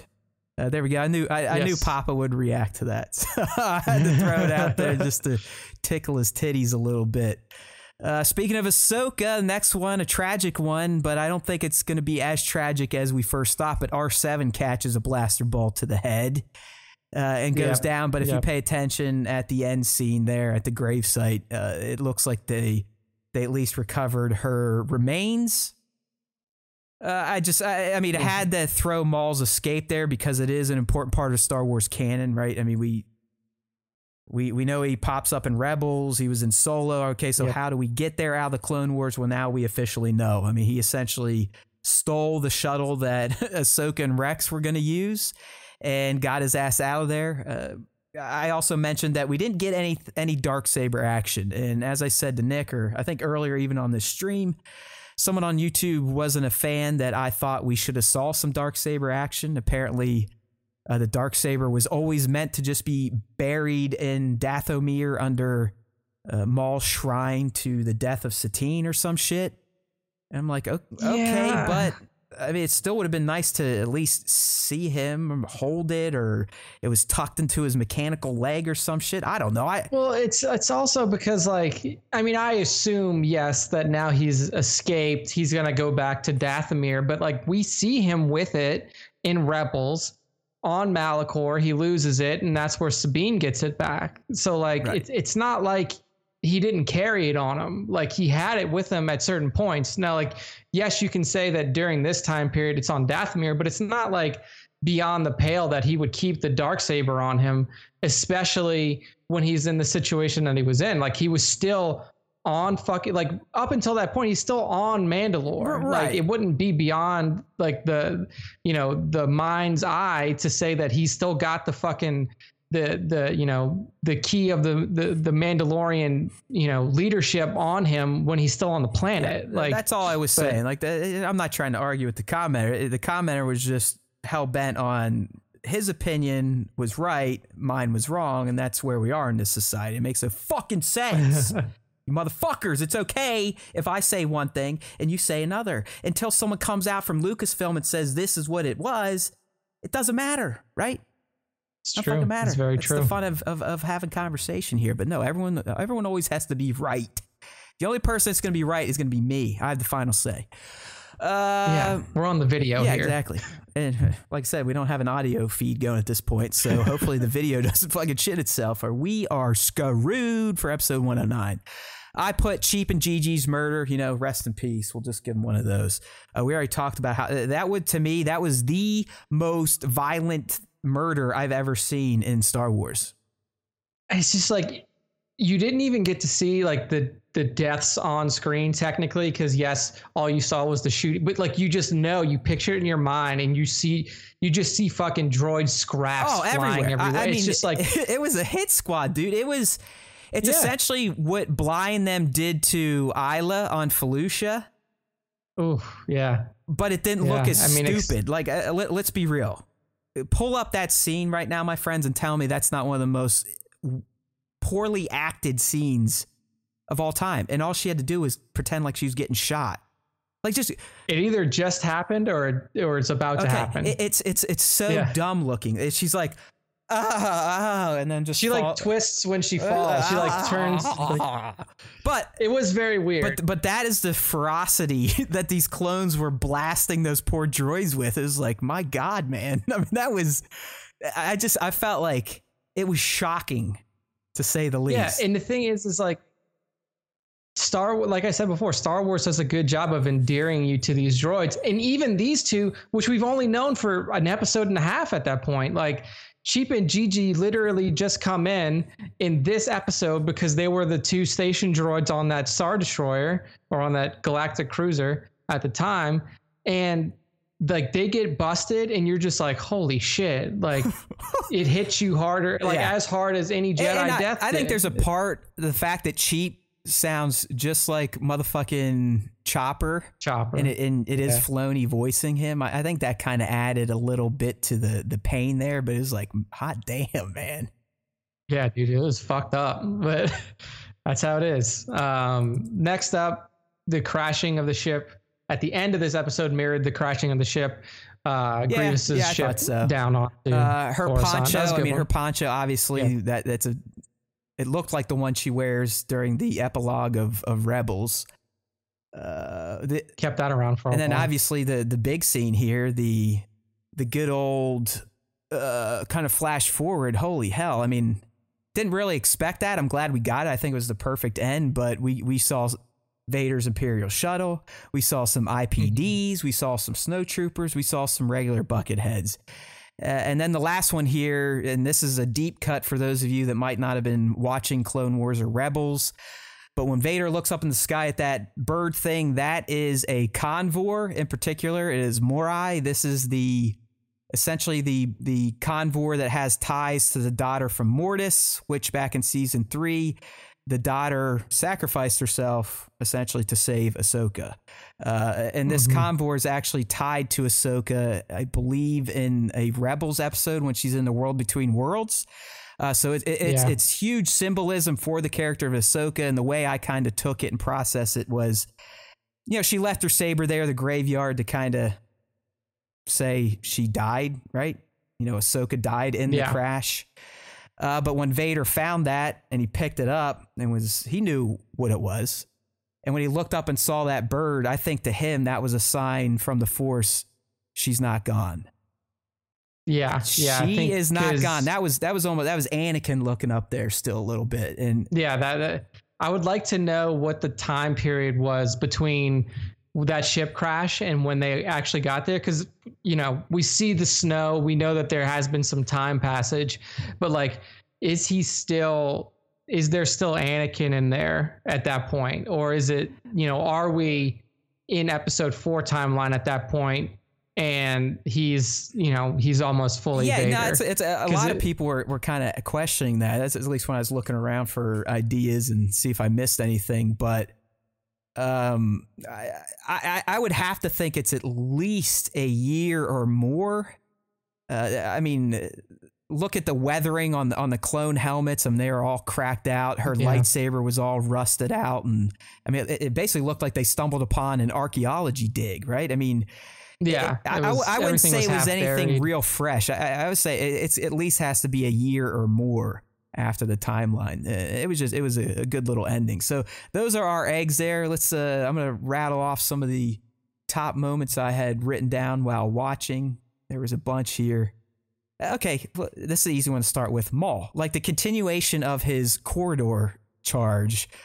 I mean, he makes his way to the hyperdrive room and just proceeds to single-handedly fucking destroy it with the Force. Yeah. Rip it the fuck down. Like, and also that room itself, I mean, I don't know if this is an egg or a reference, but like that room itself, with the way that the electricity was coursing through all of the, you know, the hyperdrive, whatever the fucks they are, that was very similar to me to where he fought, you know, in episode 1, where, you know, that big room inside 100%, of Naboo. The Naboo control room or whatever. I got that. I mean, I mean, you know, Sam voices him, but we also know Sam was in Star Wars before it got decanonized as Starkiller. But I kind of feel like Filoni and them kind of wrote some of these scenes to pay a little nod to Starkiller's use of the Force and how fucking intense he would get with it. Because if you just watch the frames of Maul's march, I mean, he's breaking people in half, choking them out, lifting them up, throwing them off bridges down to their deaths, single-handedly, like I said, ripping out entire hyperdrive engine cores. The guy was just an animal, but he was doing it with, it didn't even look like it was that difficult, right? It wasn't even effort. Like he literally, like it was in episode 11, but like when he threw that panel and cut those 2 clones' heads off, I was like, holy shit. I mean, I'm talking like literally caving an entire Star Destroyer's hyperdrive room down. It looked like he could do it sleeping, where, you know, Ahsoka, when she's trying to hold a shuttle in place, she's about to die. She's dedicating so much of her force power to it. It was just, I don't know, man. Yeah. Maul for life. Like I said, top 3, top 2 now for me. Vader, Maul. That is my 1-2. And his quarter charge and the subsequent hyperdrive room fuck off was just amazing. Yeah. So, I mean, another scene that stood out for me just because of its pure insanity. I mean, so you can say ridiculousness, whatever. How, like, the scene of Ahsoka getting to that Y-wing to get out. You know, essentially the crash. Yeah, we got to see her twice now in the Siege of Mandalore arc do this impressive, essentially base jumping with no paratrooper action, flying through debris, running off debris, and then using her Superman, Princess Leia force flying powers, saving herself.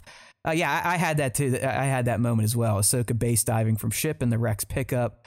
I really liked Rex's plea to Ahsoka about the clones. Like, he's like, listen, these are my fucking brothers, but they don't give a shit. We need to start wiping them out. And she's like, listen, motherfucker, takes his helmet off. He's crying again. And she's like, dude, I get it, but I am not going to be responsible for any of their deaths. I understand that from like a good person's point of view. That's what I mean. But she is Jedi to the core, even though she's no Jedi. She is the best Jedi without being a Jedi.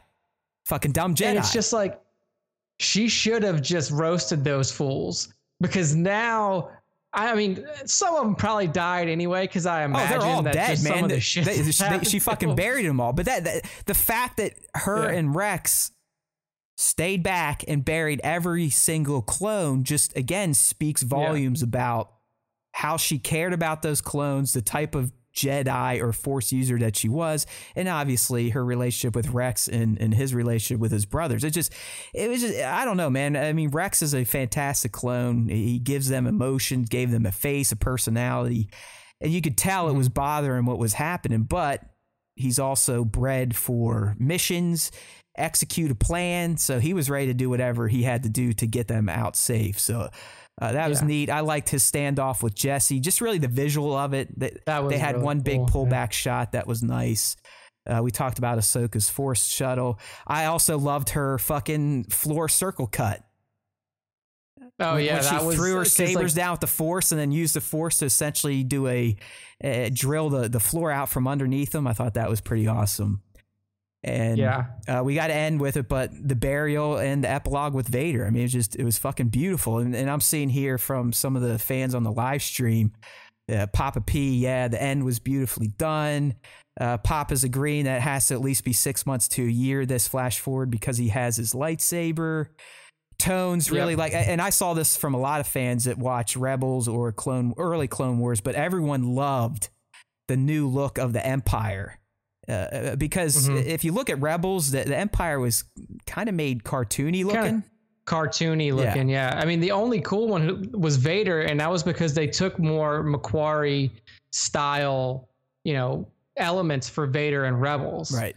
But like the Vader that you see in Clone Wars, I'm glad that they didn't do like a direct rip from Rebels, and that they gave Vader his own Clone Wars flair. Yeah. So you got Andrew here, Kingdom Weird. He was wishing that Rebels would now employ that new look. So hey, if Rebels gets another season like we've been hearing, hopefully they do. You never know. Well, that kind of, I mean, we're basically at the end here of episode 12, but one thing I wanted to ask you about is, we know that Lucasfilm Animation, or, that this animation studio is going to continue.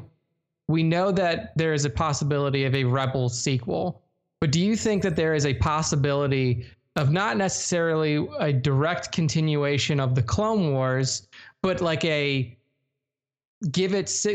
almost start at the same point to where the epilogue was, except now your main characters are Rex and Ahsoka, because these two are key members of the rebellion at this point. Like, do you have like a Rise of the Rebellion series that takes place between 3 and 4 that shows you?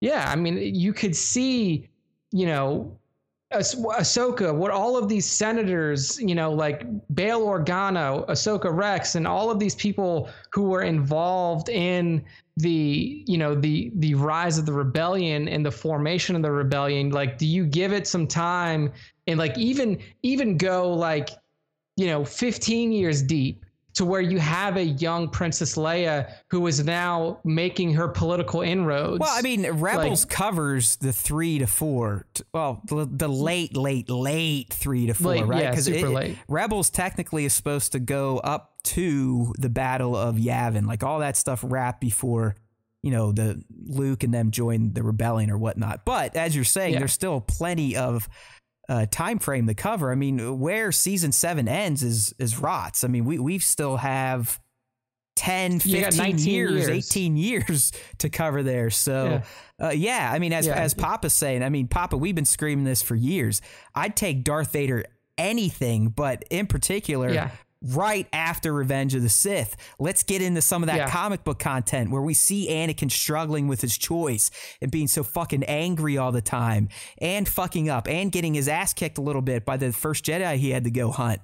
I mean, that stuff would be would be the best series. Yeah, I mean, let's be real. I would love to see an Ahsoka and Rex series too, but in the end, anything Vader trumps all Star Wars, in my opinion. Yeah, because I mean, reality of the fact is what I said would be cool, but like it would probably be pretty low key for a long time because people are just laying low. You have a lot of underground activity happening, but the formation of the rebellion, but nothing like outward yet. And I mean, the rumors out there about a Rebels sequel. We had the lead animator for Clone Wars essentially thrown out a vague thing of like, hey, if you like these, there could be more coming. I mean, does that mean more animated Star Wars, more Clone Wars set in a different period? Is it not even called Clone Wars anymore? It probably couldn't be. But I mean, Ahsoka and Rex, they have plenty of stories that they could keep telling. But I don't know if you've seen some comments from our buddy Filoni recently towards the end here. I could be making this up. This could be fake, but I'm pretty sure I did hear this. But I think he essentially said that Ahsoka has earned a live action turn at this point. And if he's saying that could more or less be the wink, wink, nod, nod. Don't worry. She's coming. Mando S2. Yeah, exactly. I think that is very clear. And, if any character deserves to make the jump from live action or from animated to live action, it's her. I mean, there is no other one other than Rex. So, and hey, we may even fucking see Rex. We know he survived through the end of episode 6, so we could see Rex and Mando.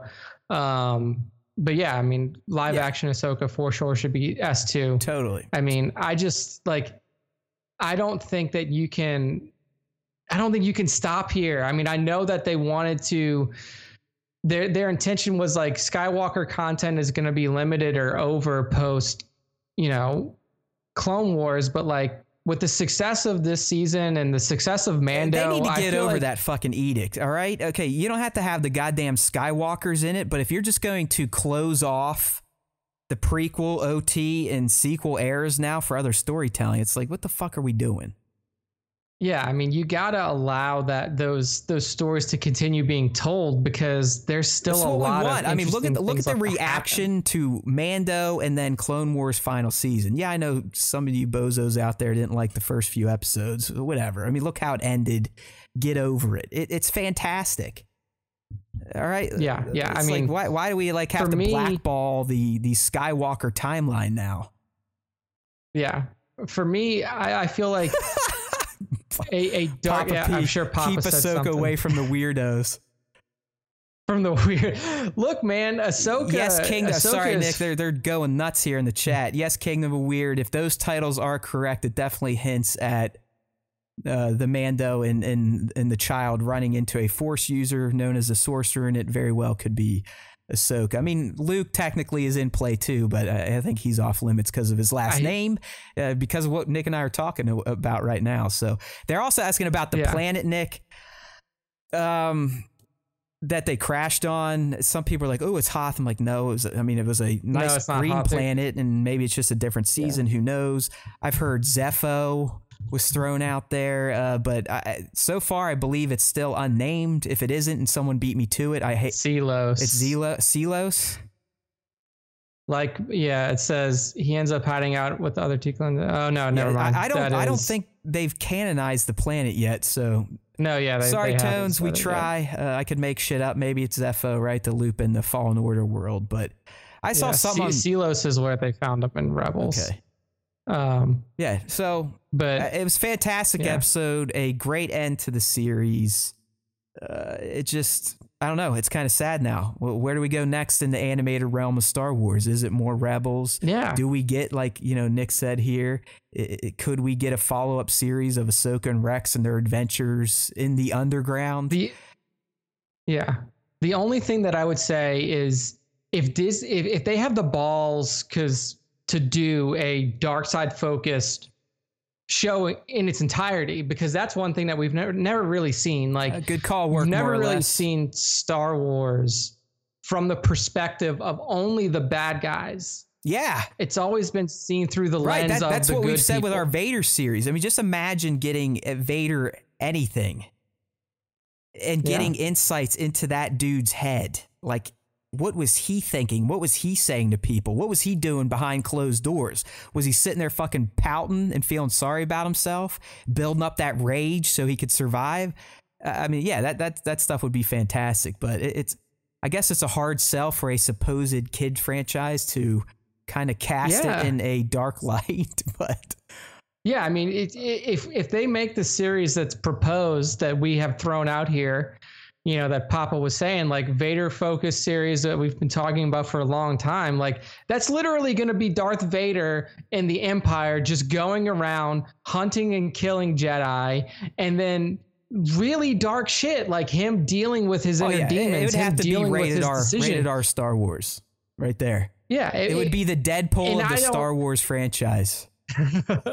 I mean, I don't know if they can make that. I mean, I know for sure that if George was in charge now, it would never happen, because he doesn't I think it was always his plan to keep Vader, the entity of Vader, as enigmatic as possible and not really give you those things outside of that final scene in episode 6. Like, he wanted to keep him this more machine than man style of villain.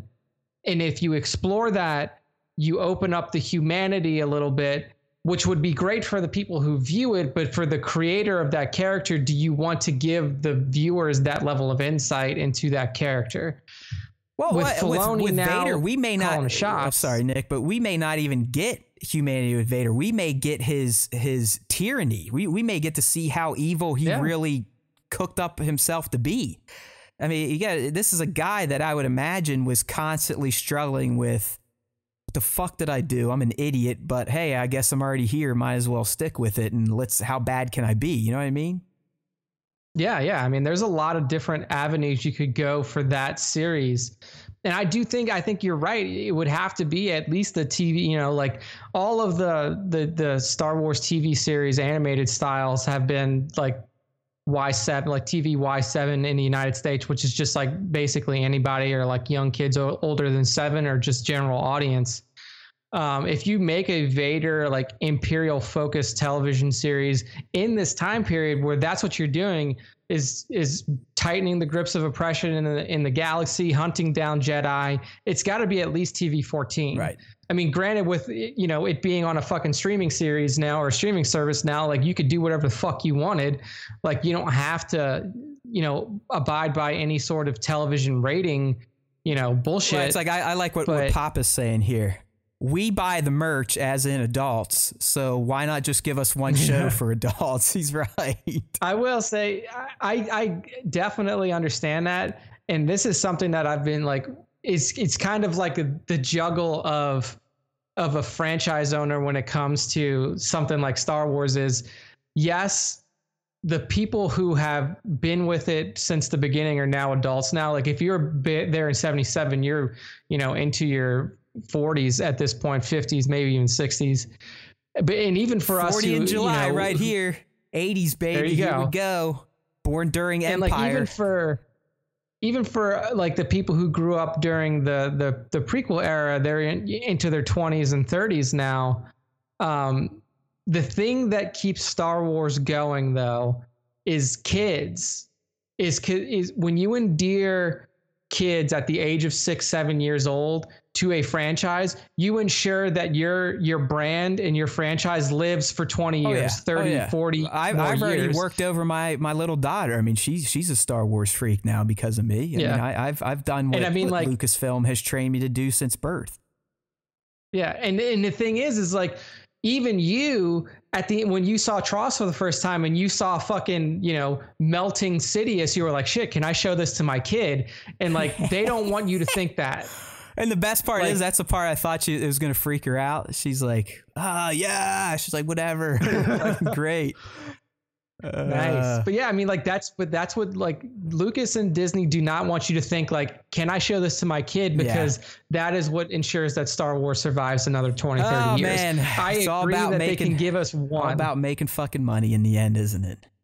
But like you said, it's not like George would have given us anything. I mean, I don't even know if he would have signed off on The Mandalorian, some of its shooting and this, that, and the other thing. But yeah, you never know. You never know. But that is the more mature cut, like the adult series that that's what it is Mando. Yeah, Mando's about as close as we have to an adult Star Wars show at this point, and it's still pretty tame in terms of what it could get into. I mean, we could. Honestly, Nick, I was surprised they were showing full disintegrations. To be honest with you, in Mando, like also, even that was almost like a little above the usual Star Wars gore.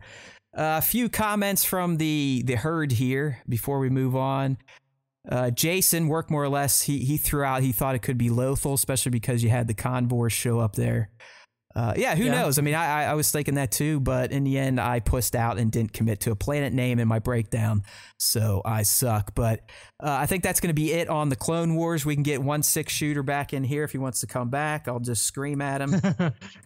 Trevor, reach out to Trevor. If someone hit him up on Instagram, let him know we were over with the spoiler talk for Clone Wars.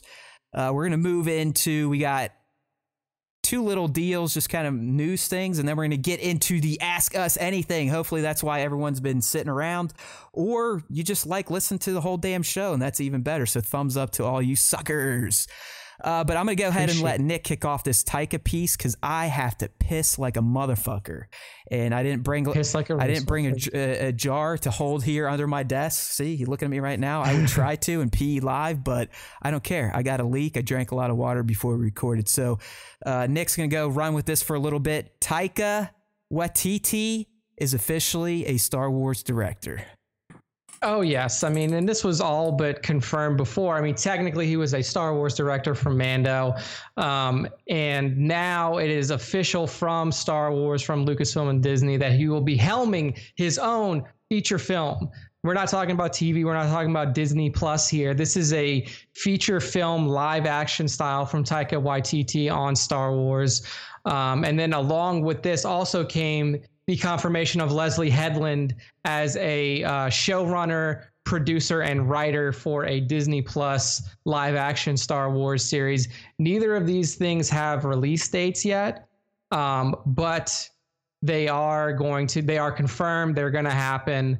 If we stick to this supposed timeline that we heard from Bob Iger before he exited Disney, then we can expect to see the movie in 2022, 2021, somewhere around there.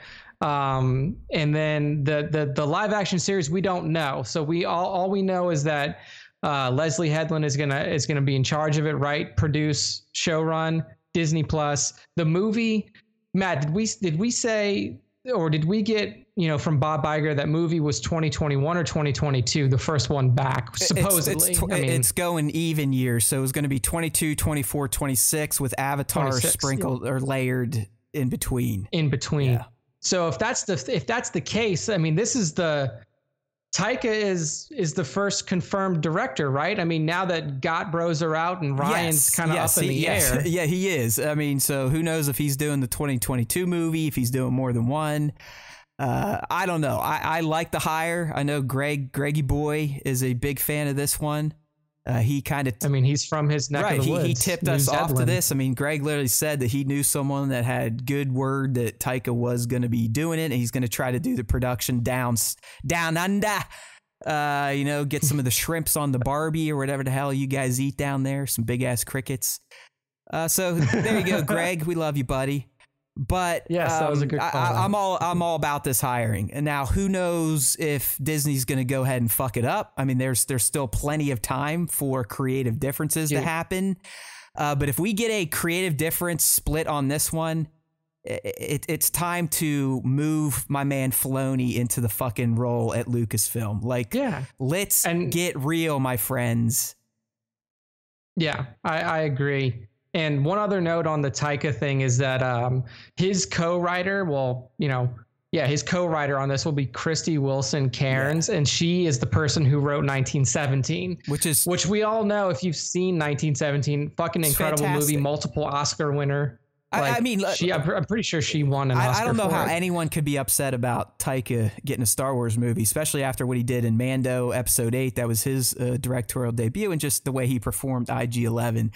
I think this guy's a fucking talent and a half. Like a talent and a half. I mean, if you haven't seen Jojo Rabbit yet, check that out. That's probably a better view of the type of person that Taika is. I mean, he's fucking far out. And I guess while we're talking about it, if anyone has watched the Mandalorian Gallery on Disney Plus, first episode's out there now, and it's on the directors. So each of the 8 directors kind of gets a special spot. And I didn't know. It was incredible. Right, it's fantastic. Dave Filoni's story is probably the best. I mean, that his is the first one. I was like, man, I wish I was that guy. But Taika, if you didn't know, Taika started as a stand-up comedian and kind of almost like a VFX type of dude, and essentially got into movies and writing and directing because no one would buy any of his projects. So him and his partner just did them themselves. Jermaine Clement, they're the two guys that made it. The movie was What They Do in the Shadows, the vampire movie. Right. And then they also work on the TV show for FX, What We Do in the Shadows.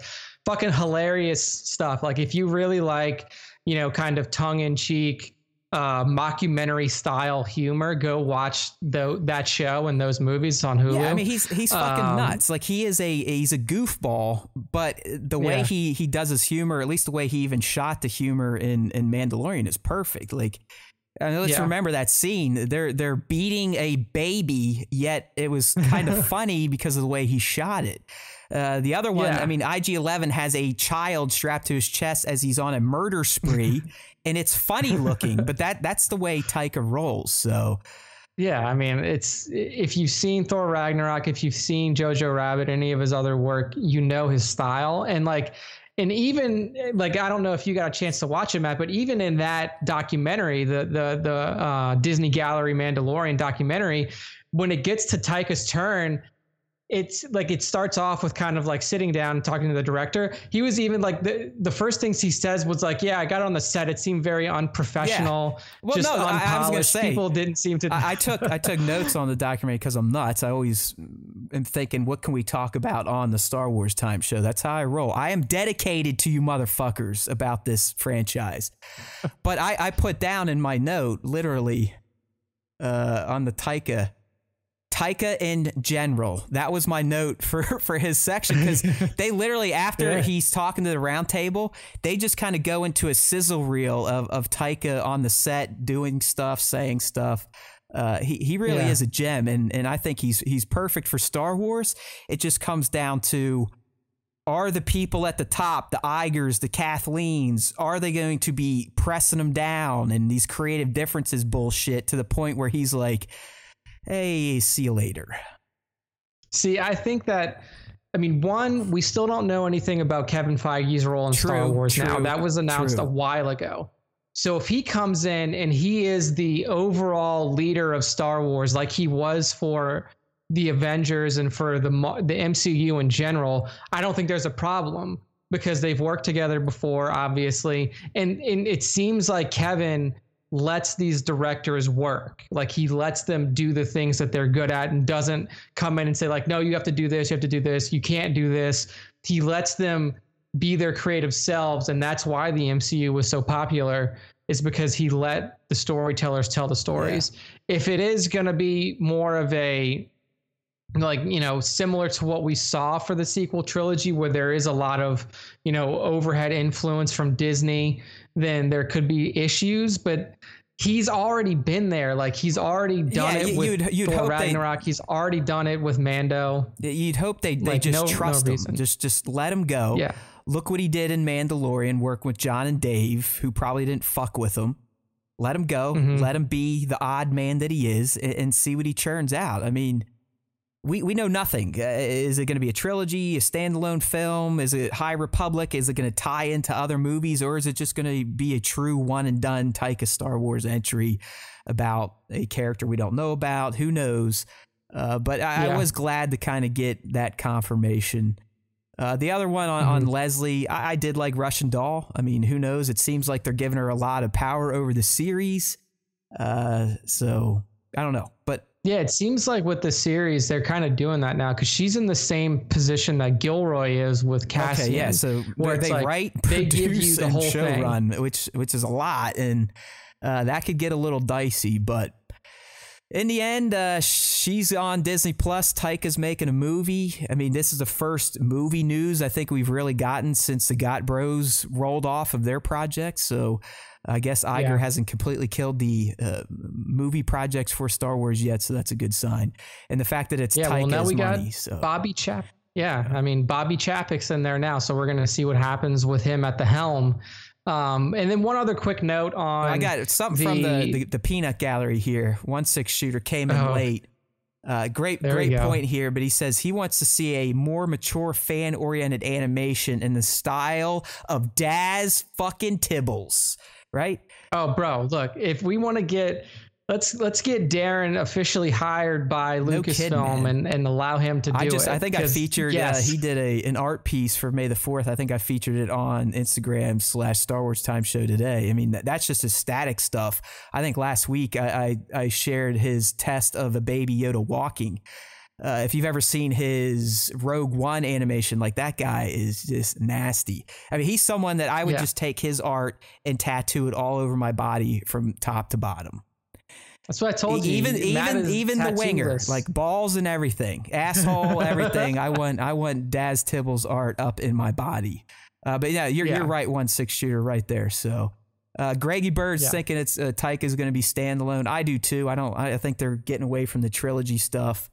Hopefully, if we ever do a trilogy again, they don't use the moron approach and expect three different artists, different writers and directors to essentially create a cohesive trilogy narrative. It doesn't work. It fucking failed with the sequel trilogy. Don't do it again, please and thank you. Yes, Daz is the GOAT. as in Yeah, Daz Tibbles.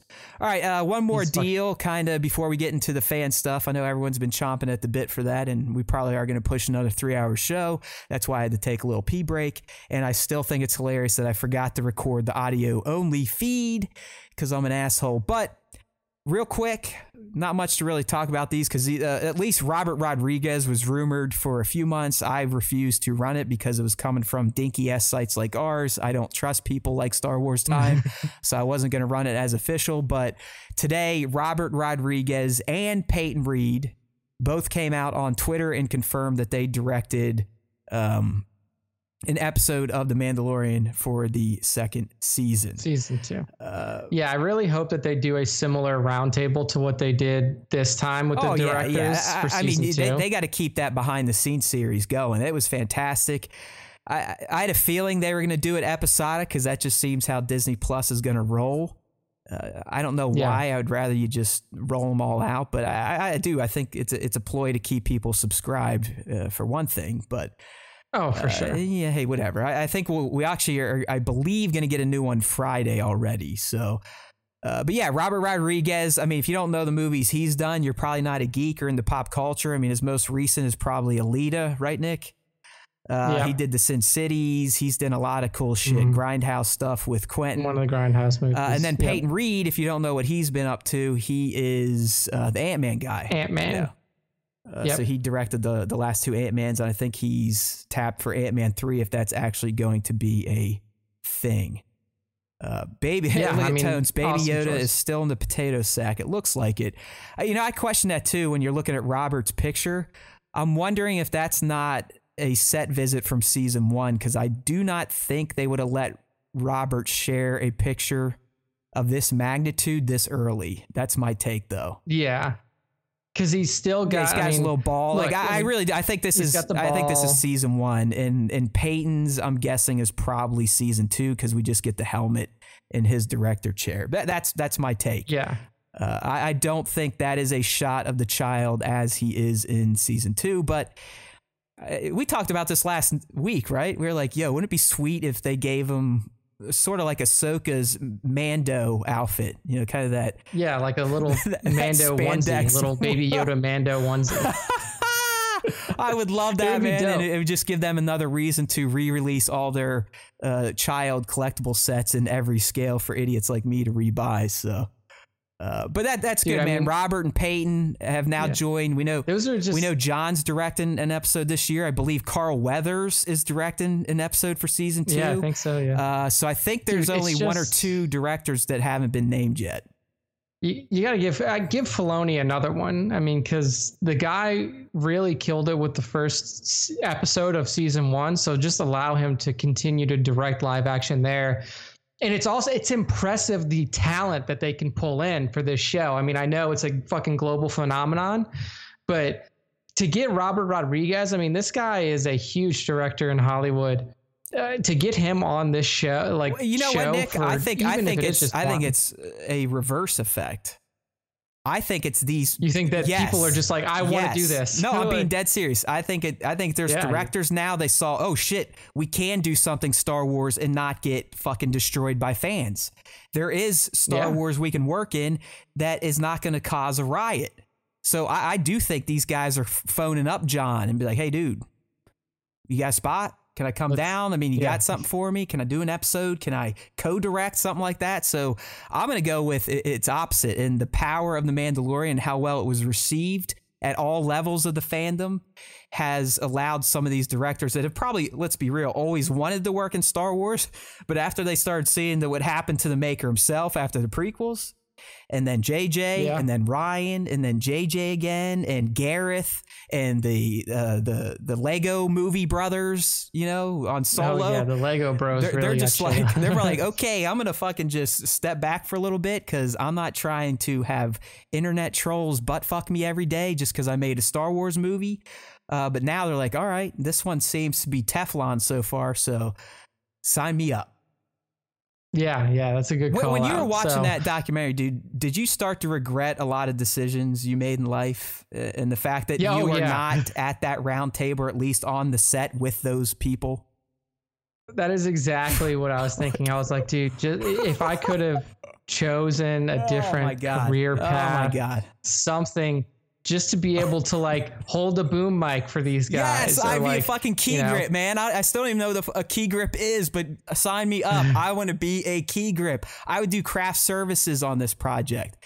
I mean, you just watch those people work and you're sitting there, because I've been on big sets thanks to Stunt Buddy.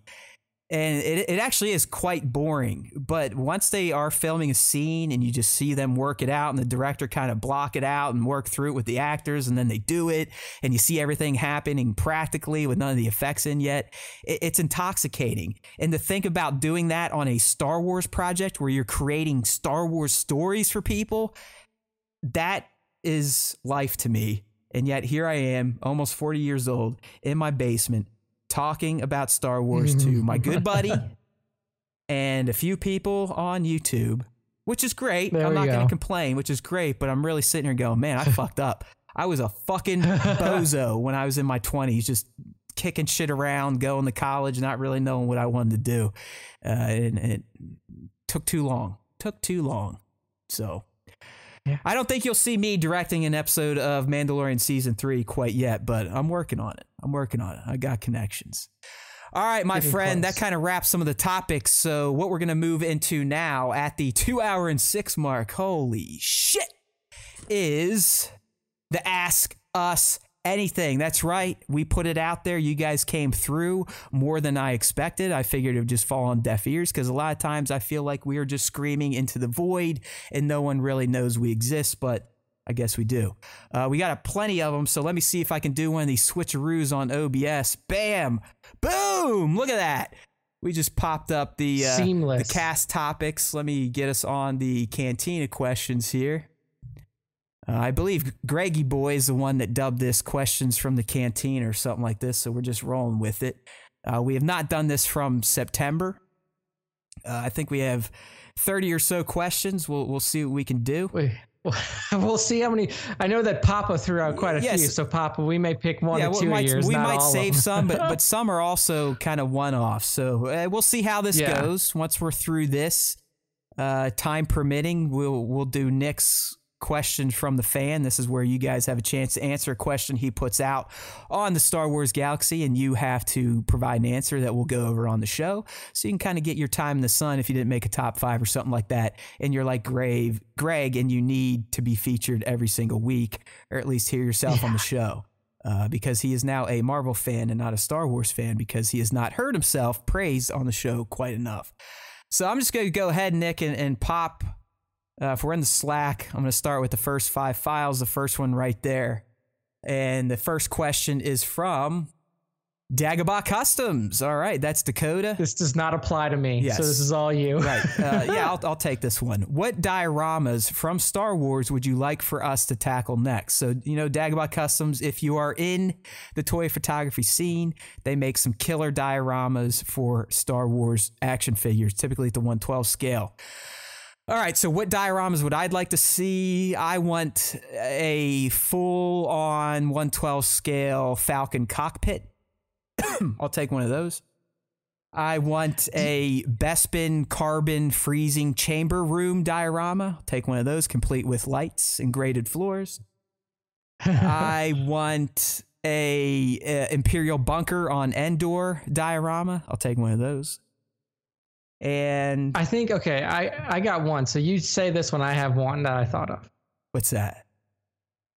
The one that I thought of was the inside Starkiller base TFA bridge where Han and Kylo talk. That'd be a nice one. Or really, any type of Star Destroyer bridge. I know we have space walls and whatnot, but dioramas are so nice because most of it's just there for you. So yeah, that's what I'd roll with there, Dakota. Some easy ones for you. Some cheap ones, I'm sure, to build, especially that Bespin carbon freezing chamber, I'm sure. Oh, and that I also want working smoke systems and everything. Like, I want this fully built that I just push buttons and it makes the scene look good for me, because I'm getting pretty lazy as a stager at this point in time. All right, so thank you for your question there, Customs. Sir Doric, all right, there's GOAT number 2. Him and Everton Kylo were the original GOATs on the Star Wars Time show, and now we have our Mount Rushmore. We got the Rushmore up there. The Papas, the 1/6s, the work more or less. Hell, anybody. You're all in the circle of assholes, so you're good with us. All right, so Sir Dork wants to know top 3 favorite stormtroopers. That's tough. All right. For me, I really like, and this was actually something that Baron's Black Series asked us when he did his specialized SWT photo shoot. I really like the Vandor troopers from Solo. Yeah, the range troopers, I believe, is their technical term with the magnetic boots. Yep. Mm-hmm. I'll put those as number 1 for me because I like the fluff. I like the suit. They're wearing fur coats. Oh yeah. You never get to see fucking stormtroopers in pimped out fur coats and magnetic boots. So that's my number 1. I'll say Death Troopers number 2 just because they're so menacing. Like that black on black Imperial style suit was just killer. Their guns look badass. The fact that when they spoke, it came through coded, so you really couldn't hear what they were saying. Another fucking really cool quirk to them. Now, let's see. What's my third favorite stormtrooper? I mean, I know that they ended up being kind of weak and not really used well, but Sith Trooper aesthetic I thought was really cool. Like the red armor, the striations within the armor itself that you can see, even like their style of guns. And if you play Battlefront 2, Sith Troopers are actually pretty fucking badass. Like they do a lot of damage in Battlefront 2. So those are my 3 specialized. Right. I think I'm going to stick all in Rogue One. I mean, Rogue One probably created or canonized some of the greatest trooper models we've ever seen, and number 1 are the Shore Troopers. They're so unique looking because they're kind of a hybrid of a Scout Trooper and a standard Buckethead. So I love their helmets. So I'm gonna go Shore Troopers. Then I'm gonna go right to the Tank Troopers or the Tank Commander. They're the ones that kind of had the pronounced jowl line and the eye slit. It kind of looked like a Phase 1 clone trooper eye slit a little bit. Yeah. So I really like them. And then I'm going to jump on with Nick on the Death Troopers, man. You got to love that all black and the fact that they talk like, so those are my 3 right there. So thank you, Sir Dork. That was a good one there. Yes, up next, we've got one from our buddy Jason B. Michael, who used to be my apprentice, but just like Darth Vader, his skills have increased so much now, he is going to cut me down like Obi-Wan Kenobi. I mean, this guy just put out 2 shots that are essentially plastic action quality. It's insane. Jason, beautiful. You're one with the Force, and the Force is with you. And he probably won't listen because, he's gotten a little bit bigger for us these days, but I'm just kidding. All right, Jason. So he says, do you think the High Republic means we'll be getting the Jedi Sentinels backstory history, Nick? I think so. I mean, it's an area ripe for like filling in those gaps with what was considered like more, I don't want to say ancient, Jedi or ancient Sith practices, but like going back in time. I think it would be a good area to kind of explain those, especially considering I think one of the Jedi that are going to be a featured character is like falls into like a Jedi Sentinel style of character. I don't know if he's necessarily a Sentinel, but it looks like he could fall into that classification. So I do think that I didn't even know what the fuck the Sentinels are. Like that's how bad I am at old Star Wars. Sorry for the sound. I'm busting out a protein bar so I don't die.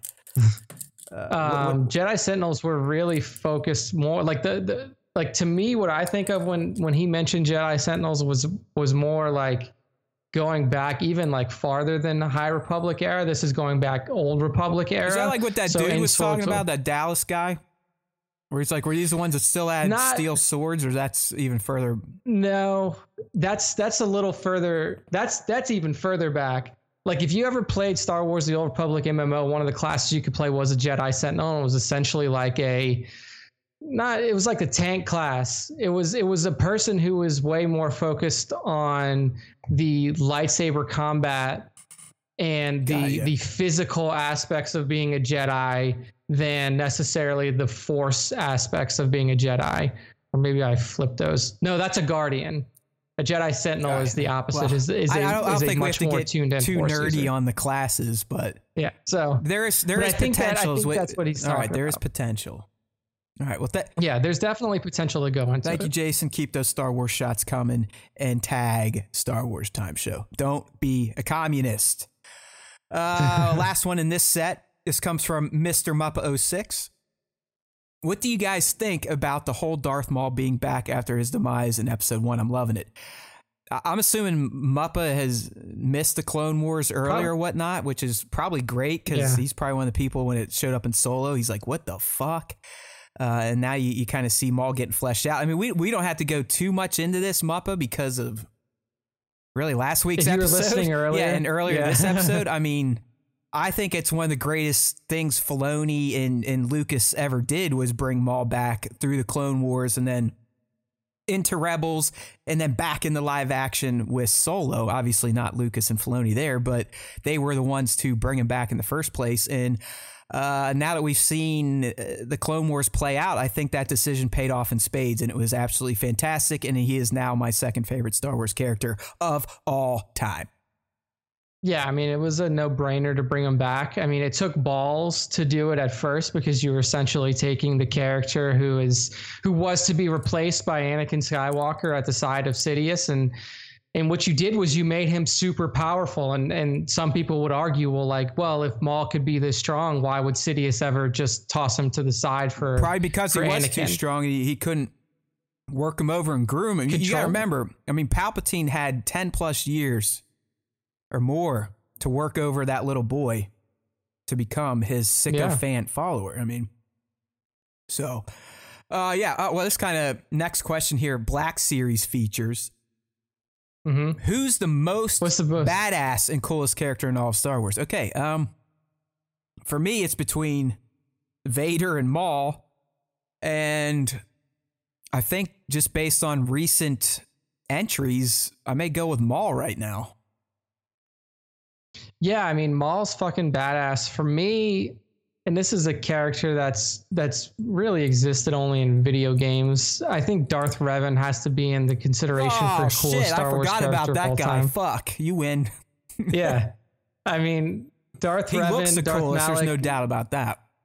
Yeah, I mean, that the Mandalorian mask, mixed with kind of the Jedi Sith robes, his lightsaber style is really incredible, and just like his overall power. I mean, really, for me, I think that it's hard for me to separate like coolest from most powerful. And typically, what we've seen is your most powerful Jedi or your most powerful Sith can't really be portrayed that well in live action film because it does take a lot of effort to show the power of the Force. You probably couldn't have done the Maul hyperdrive room on a tight budget live action. Yeah. So it's really cool to see those ancient Sith and ancient Jedi characters, even like, Bastila Shan and Darth Nihilus going back into the old Republic eras, because it was a time when the Force was untamed, is how I would say it. Like these people, these Force users were still getting to know, after the discovery, like, what is it? What can we do with it? How do we control it? What are the limits to this power? And this is when you saw people like, Revan just completely annihilate, with the Force, and Darth Nihilus draining the entire life essence of a planet just using the Force, and all of these different Sith. Darth Sion literally held together through pure dark side energy. Isn't his body essentially just always breaking apart? Yeah. His body is completely it's just shattered, and it's literally held together by the dark side Force energy that flows through him. So like characters like that to me are always the coolest because they push the boundary. That's some deep cuts there. So Darth Bane is another one. Like Darth Bane, now you're just showing off. I took the easy way out. I'm like Doop and Doop, the two most obvious characters. You're like you're pulling out some deep tracks there. All right. Oh yeah. deep ones. Okay, next, SWTBS. This is our buddy over in Germany, one of our biggest German, or one of our most loyal German listeners here. He asked, Yep. Imagine being able to meet someone from Star Wars movies, whether it's an actor, producer, or director. Who is it? What kind of question would you ask him or her? That's a good question. I'll jump on it right now because to me this is easy. Yeah. There's two people. I think we're gonna have the same answer. There's two people right off the bat: the Maker and Dave Filoni. Mm-hmm. The Maker, number one. I mean, if you. And I'm just going to say, see Dave Filoni's story in the Mandalorian documentary. That's the exact reasons why I picked George Lucas. Essentially, to sit there in front of the guy that cooked up all this shit in his head and wove the stories for all those years before selling it. I mean, come on. That's a no-brainer for me. So I'm going George. If George isn't available, I'm taking the next best thing at this point in time, and that's Dave Filoni. Yeah. I mean, for me, it's definitely George. Because he seems like you said, if you watch that documentary, like he doesn't seem like the type of creator that doesn't like to talk to people about his work. Oh yeah, I mean, like, he was sitting there like just directors throwing out some weird shit about like Jedi and Filoni. He's like, all right, yeah, this is cool, but this is an interview. I mean, so. It's just like, I mean, Star Wars is George and George is Star Wars. So even in an interview where you could tell like he pretty much handpicked Dave. I mean, I think Dave just kind of went through the ropes just to do it, just so George could get a face-to-face and get kind of the final feel for him. But it sounds like he brought Dave in just to sit there and kind of fan out on ideas about the Jedi and this, that, and the other thing. It was just, in the way Dave explained it, that's exactly why I would want to talk to Georgie boy. Yeah. So George won.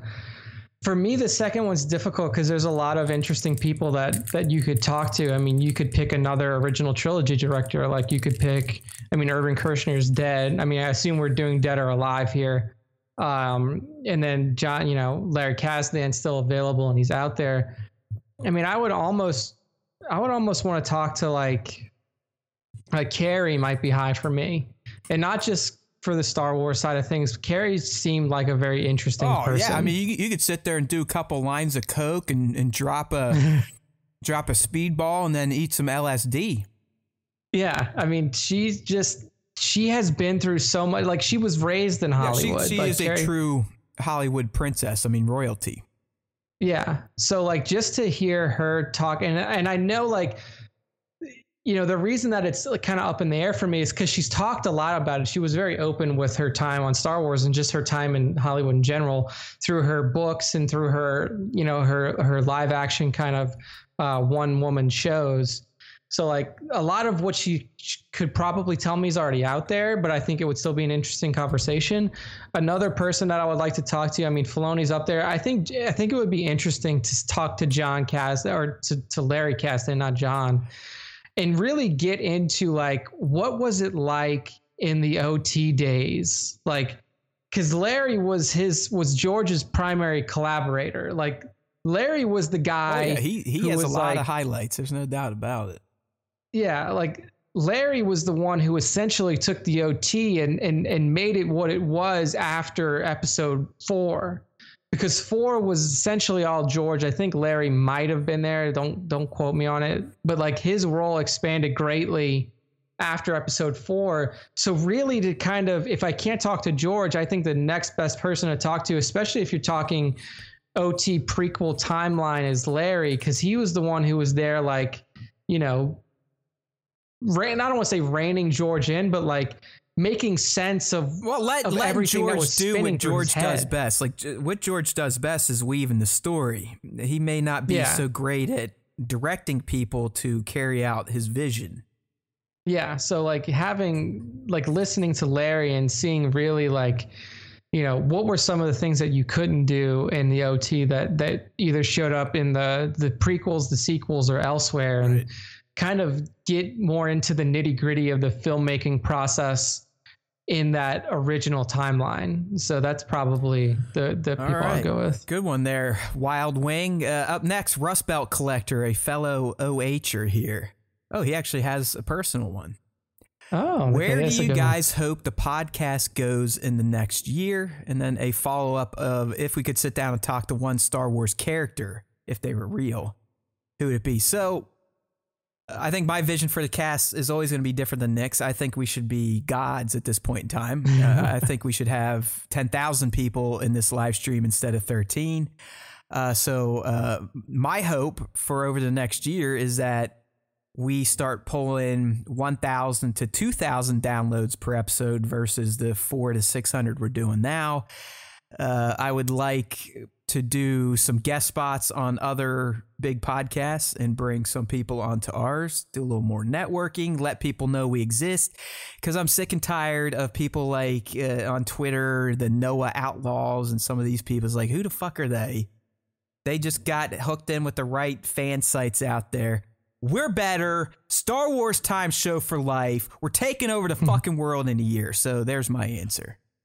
I think for me, it's continued healthy growth. I mean, I don't think that when Matt and I launched SWT Official, we thought that we would be over 5,000 fans and followers. Oh yeah. Hey, by the way, asshole, you committed to the 5,000, so you know it's coming. I mean, I'm surprised Greg hasn't started air mailing and shitting all over our story because I mean, we're over 5,000 now. We're at 5,013, so it's official. It's official.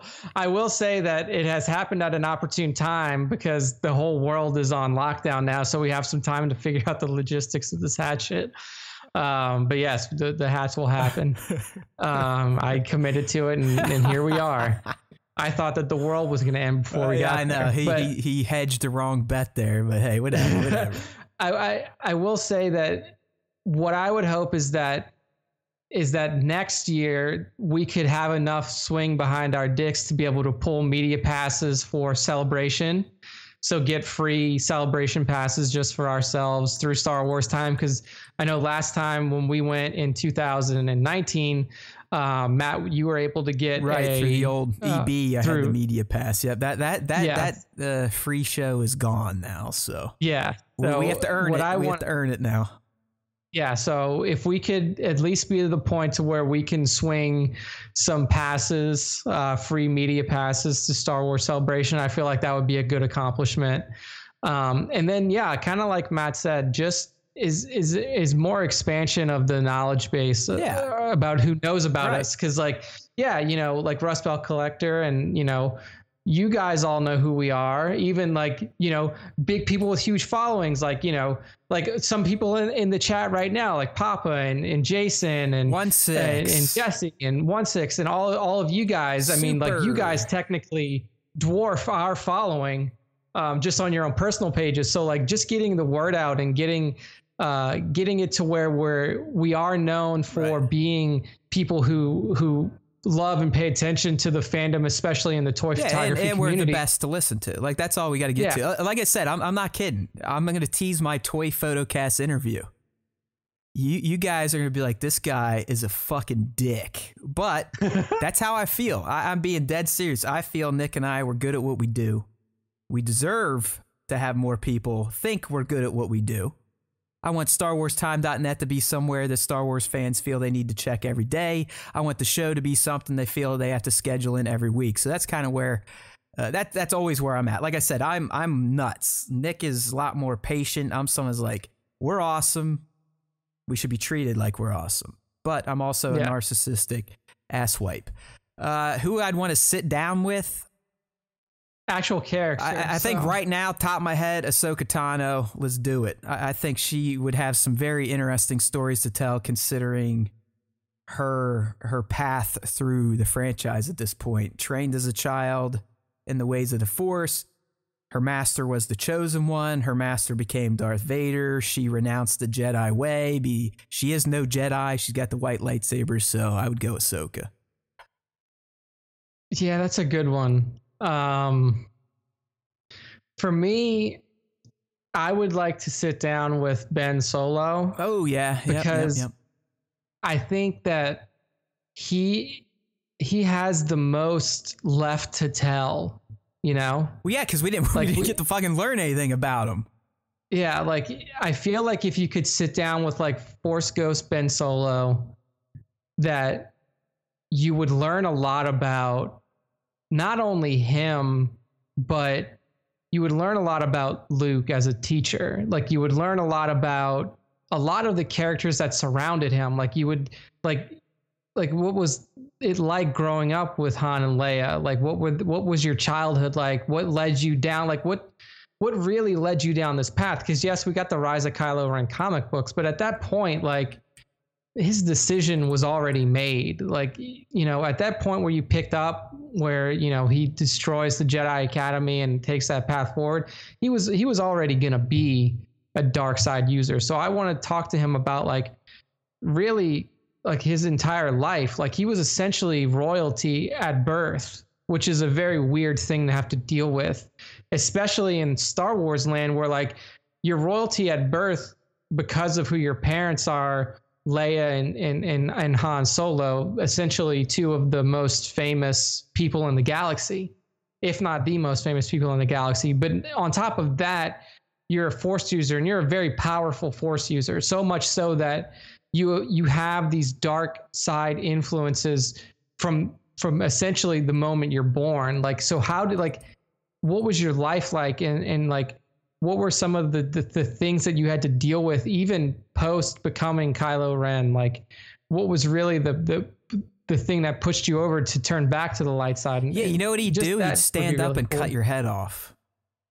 He probably would. Probably All would. right. So thank you, Rust Belt Collector. Here's what we're going to do, Nick. We're definitely going to have to save some of these questions for another episode, or we will be going past 3 hours on this one, and I don't want to die. Yeah. You don't want to die. I think the chat's starting to fatigue out. People are dropping off left and right, not interacting anymore. So I think the eyes are glazing over. So I'm going to get us at least through the next screenshot and maybe one of Papa's, and then we'll pick up with the rest over the next few episodes. I mean, hell, you guys gave us some good content. So this is awesome. We're going to be here all fucking day. All day, which is great. You know, I think we're champs. This is another reason why we should be bigger than we are. I mean, the fact that we go for so long without any breaks besides my old ass getting up to piss every now and then. There are no hums, whoos, stutters, stops, or pauses. So yes, we're excellent. All right. Stormtrooper Pete. Top 3 Star Wars moment scenes, canon only. Oh shit! That's a tough one. Just list these, Nick. No reason to go in and explain these, and they're probably going to be off at this point because I didn't think about them. But I kind of like the rapid fire. For me, number 1 is always going to be Luke and Vader's fight in Return of the Jedi. In particular, if we want to get to a scene when Luke taps into the dark side to take him out, and then pulls himself back and becomes a Jedi Knight. So that's number 1 for me.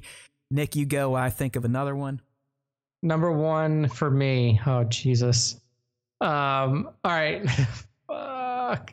TFA, brother. TFA. I'll give you the TFA moment because I'm dead. That's going to be one of them, but I don't know if it's number 1. I mean, like for me, the number 1 is the, you know, no, I am your father. I think that was such a turning point for the franchise. And it was such a turning point for the main character that really put Star Wars in the realm that it is now. It turns Star Wars, like George has said, it turns it into a family tale, and that's what it's always been since then. So I think that moment was, well, that I'll put that as my number 1. All right. Another moment, Vader's hallway march in Rogue One. I mean, we talked about this earlier. Papa P was commenting on it. I think Trevor wants it. Everyone in here wants it. We all know we want a Vader standalone, get behind the man in the mask. So that's my number 2. My number 2 is the TFA moment, in the forest, the Luke Skywalker fucking theme rolling up. You see the lightsaber in the ground. Kylo's pulling at it, won't come to him, and then boom, and it goes to Rey. I think that was, and I'm going to piggyback on that one for my 3rd as well. I mean, that's at this point, the standout moment of the sequel trilogy. If you're into that trilogy, but I am a huge fan of that scene. You got the Skywalker theme playing. It's chills inducing. Those are my 3. And then my 3rd one is tough, man. That's a tough ass. Greg's been watching this dumb shit since 4 a.m. I'm gonna go with the Vader hallway right. scene too. It's I'm gonna all go right. Vader hall because it was just like it was exactly what you said. It's everything that we ever wanted to see. Yeah, I mean out of that's Vader. as close as we're probably ever gonna get to full on just Vader bloodlust. So you got to go with it. Yeah. All right. So these next few should be quick. Yeah. Thank you, Stormtrooper Pete. Up next, Matt Jessup. He's a good Funko Pop photographer out there. Is there such a thing as too much Baby Yoda? Absolutely not. Thank you. Yeah, that's easy. Here's a prototypical smart ass one from our buddy Star Wars Black Series 2019. That's Greg Birdie Boy. Who's your favorite Marvel character? Wolverine. Darth Vader. Darth Vader. He's in Marvel Comics, so there you go. That's true. Got point. you, Greg, motherfucker. You thought you could get us to say something. Nick fell for it. Greg. I did not. I did. I fell for it. Drew Toys, JRU Toys, pitch a Disney Plus show. IG Guardian of the Wills with Baze and Chirrut. Hell, I think we did that earlier. Yeah, we'll cheat and say the Darth Vader show. I mean, hopefully you listened to the whole episode because we kind of went into more details as to why that would be. But that's at the top of my list. But Drew, your suggestion of a Baze and Chirrut kind of buddy show, I would be down for that as well. That sounds fantastic. Guardian of the Wills. I like it. Yeah, I mean, I would say either the continuation of Clone Wars through Ahsoka and Rex, or the continuation of Clone Wars through the dark side of that, which is the Vader series, picking up right from the end of Episode 3 and then moving on towards Episode 4. So yeah, that'd be fantastic. This next one, this is actually somebody I know, my buddy, and it's a good question. I like it. Okay, so he is asking, do we prefer Han or Han? Right? Yeah. Because we know Lando calls him Han, and pretty much everyone else calls him Han. I what does he mean by I know the numbers? But what do you prefer? I don't know. I mean that he probably means like, yeah, most people say Han. I say Han. I don't say Han. Yeah, me too. I mean, it's definitely Han. That is the proper way to do it. I believe the Han is Lando's way to troll him, and we kind of saw that get put into canon all the way back in Solo. The first time he meets him and says, "Hi, my name's Han Solo," he goes, Han. Yeah, so it's like, it's a definite troll. But yeah, I'm gonna say Han is the proper. Han is if you just want to talk some shit because he's your buddy and fucked up your Millennium Falcon. Lego Star Wars Tong. All right. Yeah. Now that you've seen Tross, do you think Leia knew that Luke was force projecting at the end of 100%. I mean, I think she is a Skywalker. Clearly, she was training with her brother after the events of Jedi and pulled back because she knew what was going to happen with her son and knew she kind of had to do this, that, or the other thing to help get him back to where he needed to be. But yeah, I think 100% she knew what was up. She would have to be. I mean, we've heard, I think even in canon at this point, that Yoda and pretty much anyone else thought that she would have been the better one to be the savior anyways, so... Yeah. And she can fly in space. That's true. Yeah, she can Superman out of space. You got that. So. All right, so let's do one Papa. I'll let you. How about this? You want to do the Papa and then the Scion, and we'll end there and then pick it up next week. All right. So pick the second Papa one though, since it's topical. Yep. Fantastic. Okay, so we'll start with Scion then. Scion's a huge fan. Yeah. We love you, brother. He's always out there promoting, sharing stories, this, that, and the other thing. And I don't know. Well, I guess Nick could chime in on this, but what is your holy grail of Star Wars collectibles? I got mine already. Man, mine is go ahead. Set use Skywalker Family Saber OT. It doesn't matter to me which movie. It could be from ESB. It could be from A New Hope. But set use prop Skywalker Family Blade. Man. I guess that's. I mean, I go right there too. I don't want to do the same one, but yeah, I'd want like Vader's lightsaber. There you go, Vader. But how? I guess I'll say the Millennium Falcon set. Oh, yeah. like the big ass one that they built for TFA, and I think they use it in Tross. That's what I want. I'd essentially turn it into a treehouse or some shit. Matt's just gonna steal the Millennium Falcon out of Galaxy's Edge. He's just gonna. So Scion's actually been on. He's in here as Kiyoshi Kuramoto.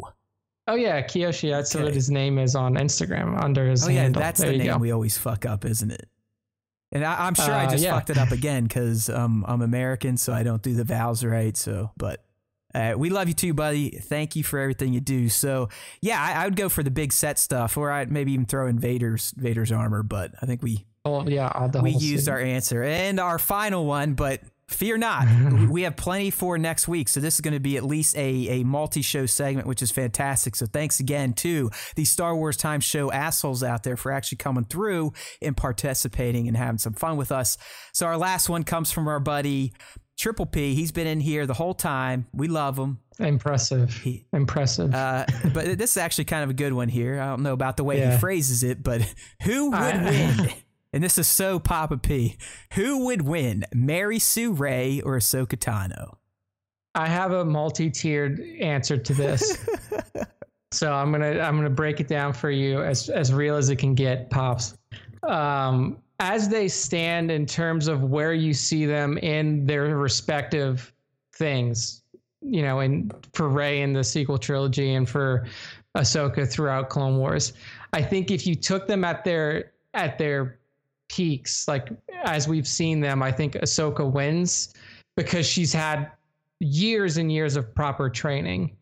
I think that would just, even though Rey is very powerful in the Force, I don't think that you can overcome that difference in terms of just training, just how focused and how sharp Ahsoka is in terms of her training. If they were put through the same, like if Rey were to get the same exact training as Ahsoka, I think that it would be a really good fight. That ultimately, I think Rey would probably win because she does have. She's the dyad, motherfucker. Yeah, I mean, her top end Force potential is just way higher. But I think that it would be a really good fight. But I think that if you just took them as they were, as you know, the level of training that Rey got in the sequels, and the level of training that Ahsoka got all through her time in Clone Wars and everything else, I think Ahsoka would win. Yeah, I'm not going to veer too far from that. I mean, I'm not a fan of the Mary Sue Ray stuff because, I mean, Luke's Bobby Sue, if you really want to get down to it. He was never trained by anyone outside of some Force ghosts randomly here and there. If you're just powerful with the Force, you're going to be fucking powerful. It is what it is. The dyad supposedly is even stronger than the chosen one if you really want to go with it. I mean, Palpatine was literally able to regenerate himself into a clone body using dyad people. So that's true. Just Force gifts alone, yeah, it's probably Rey. But as Nick said, and as we kind of saw, I mean, and I don't want to get into the guy versus girl shit here, but Kylo Ren usually bested Rey in their saber battles outside of TFA because he was all scattered. I mean, let's be real. The whole reason Leia has to sacrifice herself in Tross is because Kylo has Rey beat. Literally. Yeah. He's ready to slice her in half. And you could argue Kylo vis-a-vis Ben Solo was someone that was given some sort of training in the Force from his uncle. So just like Nick said with Ahsoka, if you are trained in the ways of the Force in lightsaber combat, there is a good chance you probably could take on a Force Mac Daddy like someone like Rey, who, you know, grew up on a desert playing with bow staffs and whatnot, but still had some fighting skills of her own. But I do think that training would kick in and Ahsoka might be able to kind of get one up on her. But if it was just a force off, if you will, Rey takes that any day. Yeah, I seem to agree with that.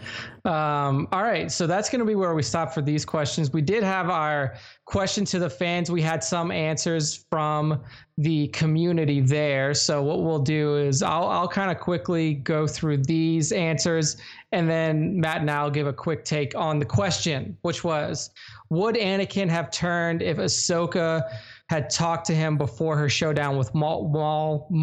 Why or why very timely not? and relevant. See, we do plan shit after all. Yeah. So first question or first response we got is from Burkhead Toys. He said that Anakin would still turn because he relied too much on his passion for Padme. It's a good take. It's a good take. I mean, it makes sense because ultimately his fall was due to Padme and not really didn't really have anything to do with Ahsoka.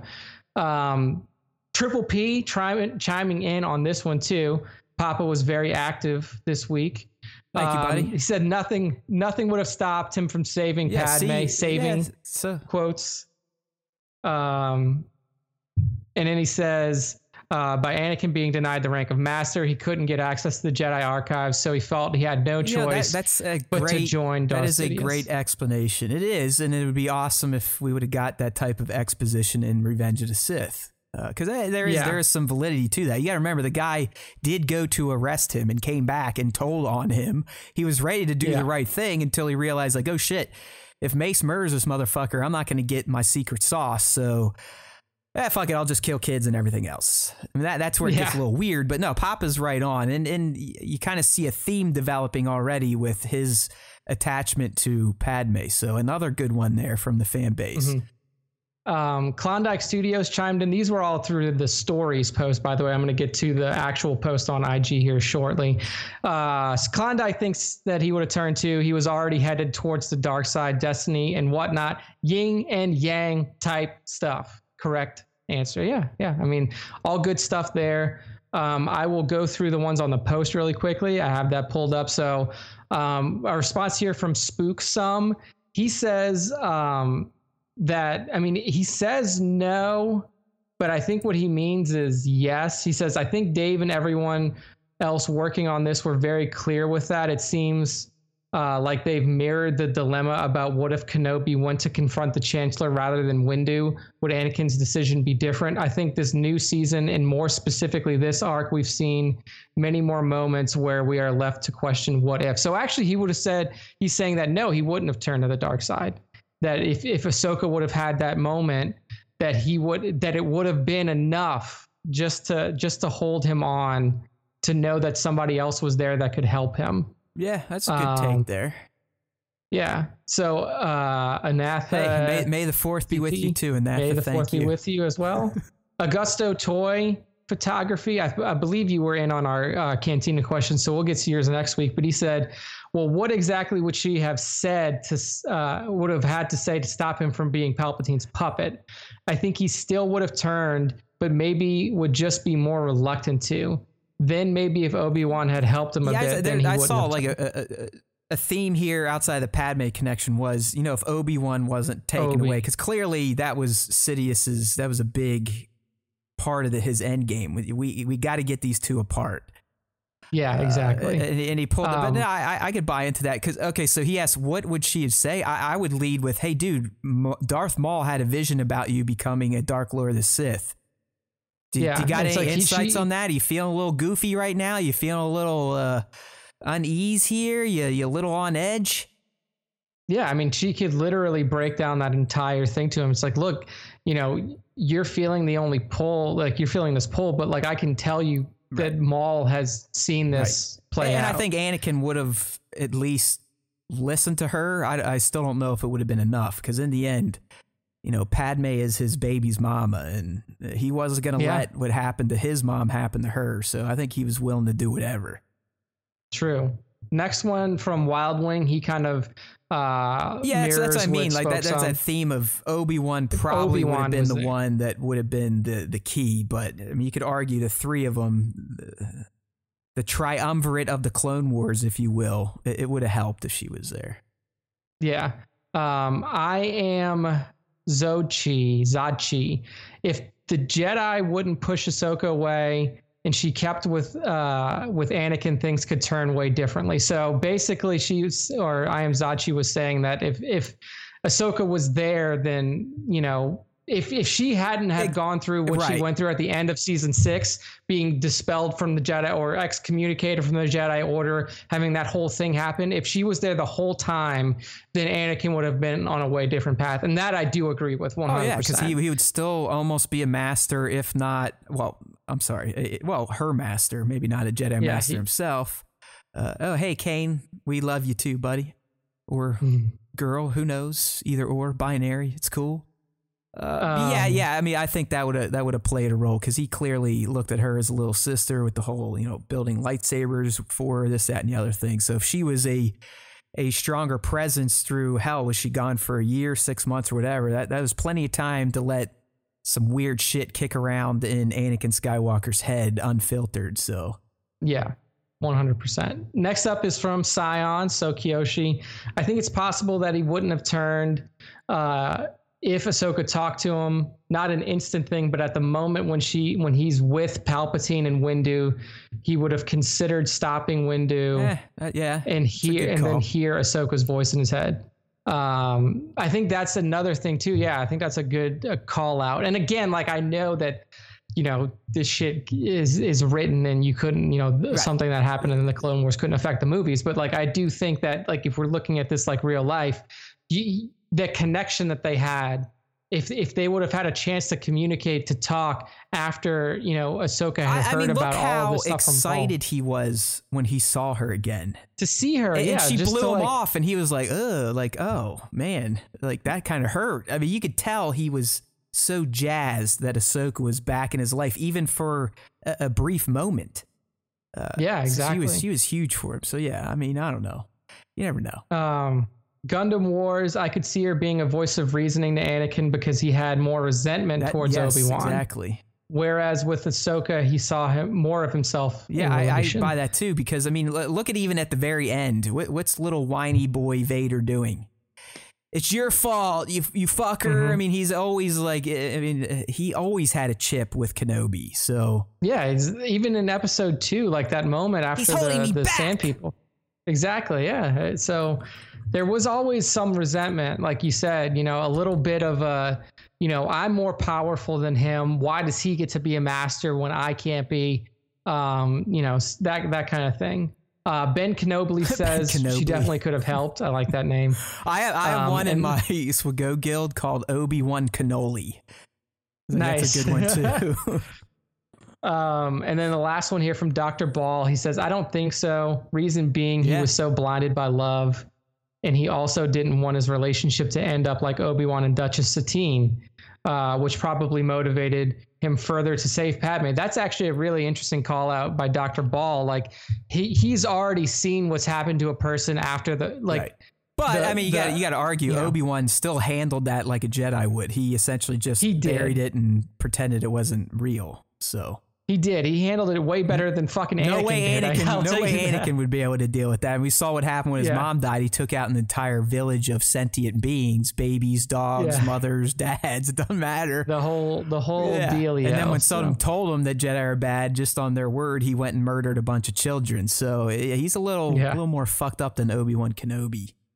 No, that was fun. I'm glad you kind of kicked up that segment. Is that something we want to try to do on a weekly basis now to keep? We can try to do it, week over week. And if the responses from the community continue to grow, then we may have to, either weed out to like our favorite 10 responses or something like that. Because again, we are pushing it. We're going to be a 3-hour show again 100%. This week. So. Like I'm already starting to feel where my jaw doesn't function like it should. The tongue's starting to do its own thing. So I'm sure the top 5 segment's going to sound like I had a couple shots of whiskey. Yeah. I'll tell you guys listening live here that doing talking for 3 hours straight is harder than it seems. So listening to two people talk for 3 hours straight is taxing. So those of you that have hung on for this whole time so far, I mean, you should get a fucking medal. I know we're not going to give you one, but in your minds, just know that you have a medal for making it all the way through. We never really set out to do these Stern Show length style episodes. It just kind of happens. You see what happens when we start talking. It's blah, blah, blah, blah, blah, blah, blah. And now with people in here distracting us in a good way, kind of participating in the cast, so we reply to them, it just adds to it. But hey, this is what we do. This is why we're down to just doing it one day a week. We take our lumps on Tuesday, record for as long as we need to. That way we don't have to kind of tie up every night of the week. But I've been having fun. I think this is fun. We're probably gonna keep these live streams up. I just hope that I remember to record my audio next time, so the audio only version doesn't sound like poo poo like this episode probably is gonna sound like. But Nick, we have made it Not to the end of the show, people. Don't turn off your YouTube players yet. Keep those trigger fingers in your pockets, because we're here for the segment that has really generated most of our fans, I would think. And that is where we honor those of you that are sitting here in the live stream chat, watching us dumbasses and gas bagging about Star Wars. But that is the top 5 Star Wars fan artist features of the week. And this week is a +1.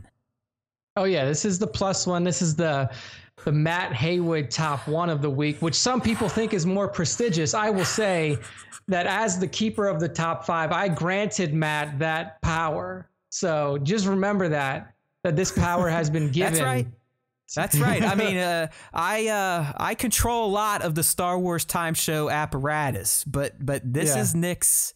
This is his territory, so he lets me play in the sandbox every so often, and this is one of my weeks where I get to share one of my picks. Yes. Even though I feature all these anyways, and I'm kind of the initial filter, but Nick is the keeper of the 5. I get the 1. So let's go ahead and do it, man. Who we leading with? I can already see it. The fans can already see it if they're watching. He's in the live chat right now. This is going to be crazy.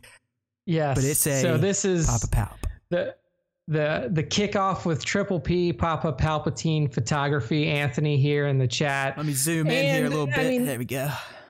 It's perfect. It is the perfect kickoff to the top 5 for this week, because it shows you what we just saw happen in the Clone Wars, not as violently, because Papa, I know you like to destroy things. You like people killing people in your pictures. But this one here, we have Ahsoka Tano here laying amongst a slew of slain troopers with Rex at her side, blasters drawn. A little bit of what we could have seen in the Clone Wars if Ahsoka decided not to go the dark side route, the violent route. She decided to stun them all, not really kill them by her own blade. But I mean, it's a fucking incredible shot. I mean, and really what stands out to me in this one here is that it's the atmospheric effect that you're either getting from atmosphere, aerosol, or actual smoke, and the particle effect coming off the lightsaber, showing like, you know, the freshly hewn part of the stormtrooper she just cut through, kind of hanging in the mist there.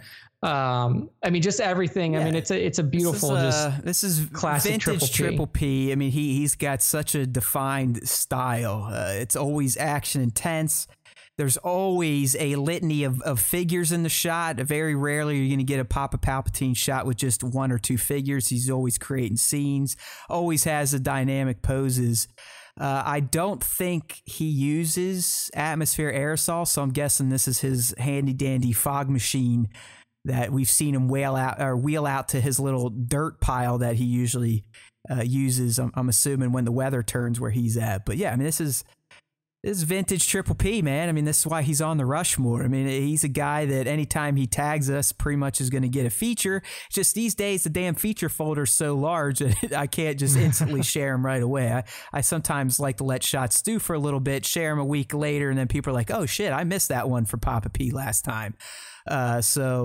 No, this one's fantastic. I mean, he's had the weathering too. Oh yeah, like the weathering on all the clones. He's created, I think, at least 4 or 5 shots dedicated to the last 2 episodes of the Clone Wars. So check them out. I think I have a few others to still share. He's got a Maul hallway charge. He's got the Maul reaching out to Ahsoka moment.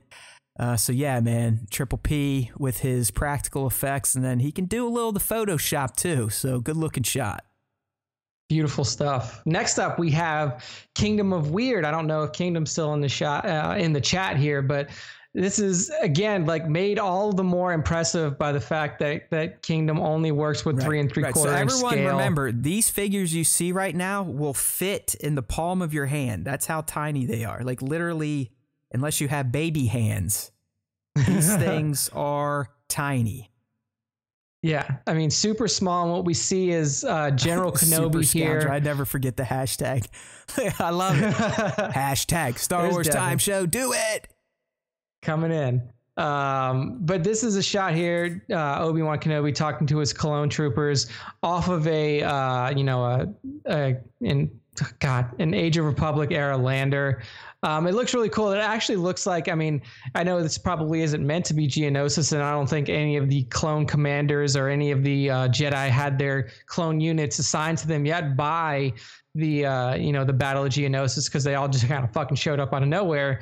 But it does, you're in kind of a sandy background here, or sandy foreground, it looks like, and then you have a nice little sunset there in the background. I thought it was a pretty cool shot. That gunship is just kick-ass. That's a toy. I guess I'd have to dig through my boxes to see if either my father or myself picked it up during the years that they were releasing this stuff. But I think this is Kenobi talking to his division. I mean, that you got Cody's there, and then some of the other yellow boys. I forget the division number. I suck at this. I guarantee I thought you it was 335th, but I could be wrong. I'm sure Kingdom of Weird or Triple P or one of these people know. But I just, anytime I see these scenes build up with the little figures that I used to collect as a kid, and kind of gave up after, I think Rogue One is when I stopped collecting 3 3/4 inch. I did buy a bunch of TFA ones. 212. Okay, yeah, 212. It's just, I mean, they almost have no articulation. They might bend at the elbows and the knees and the head, and their shoulders might move.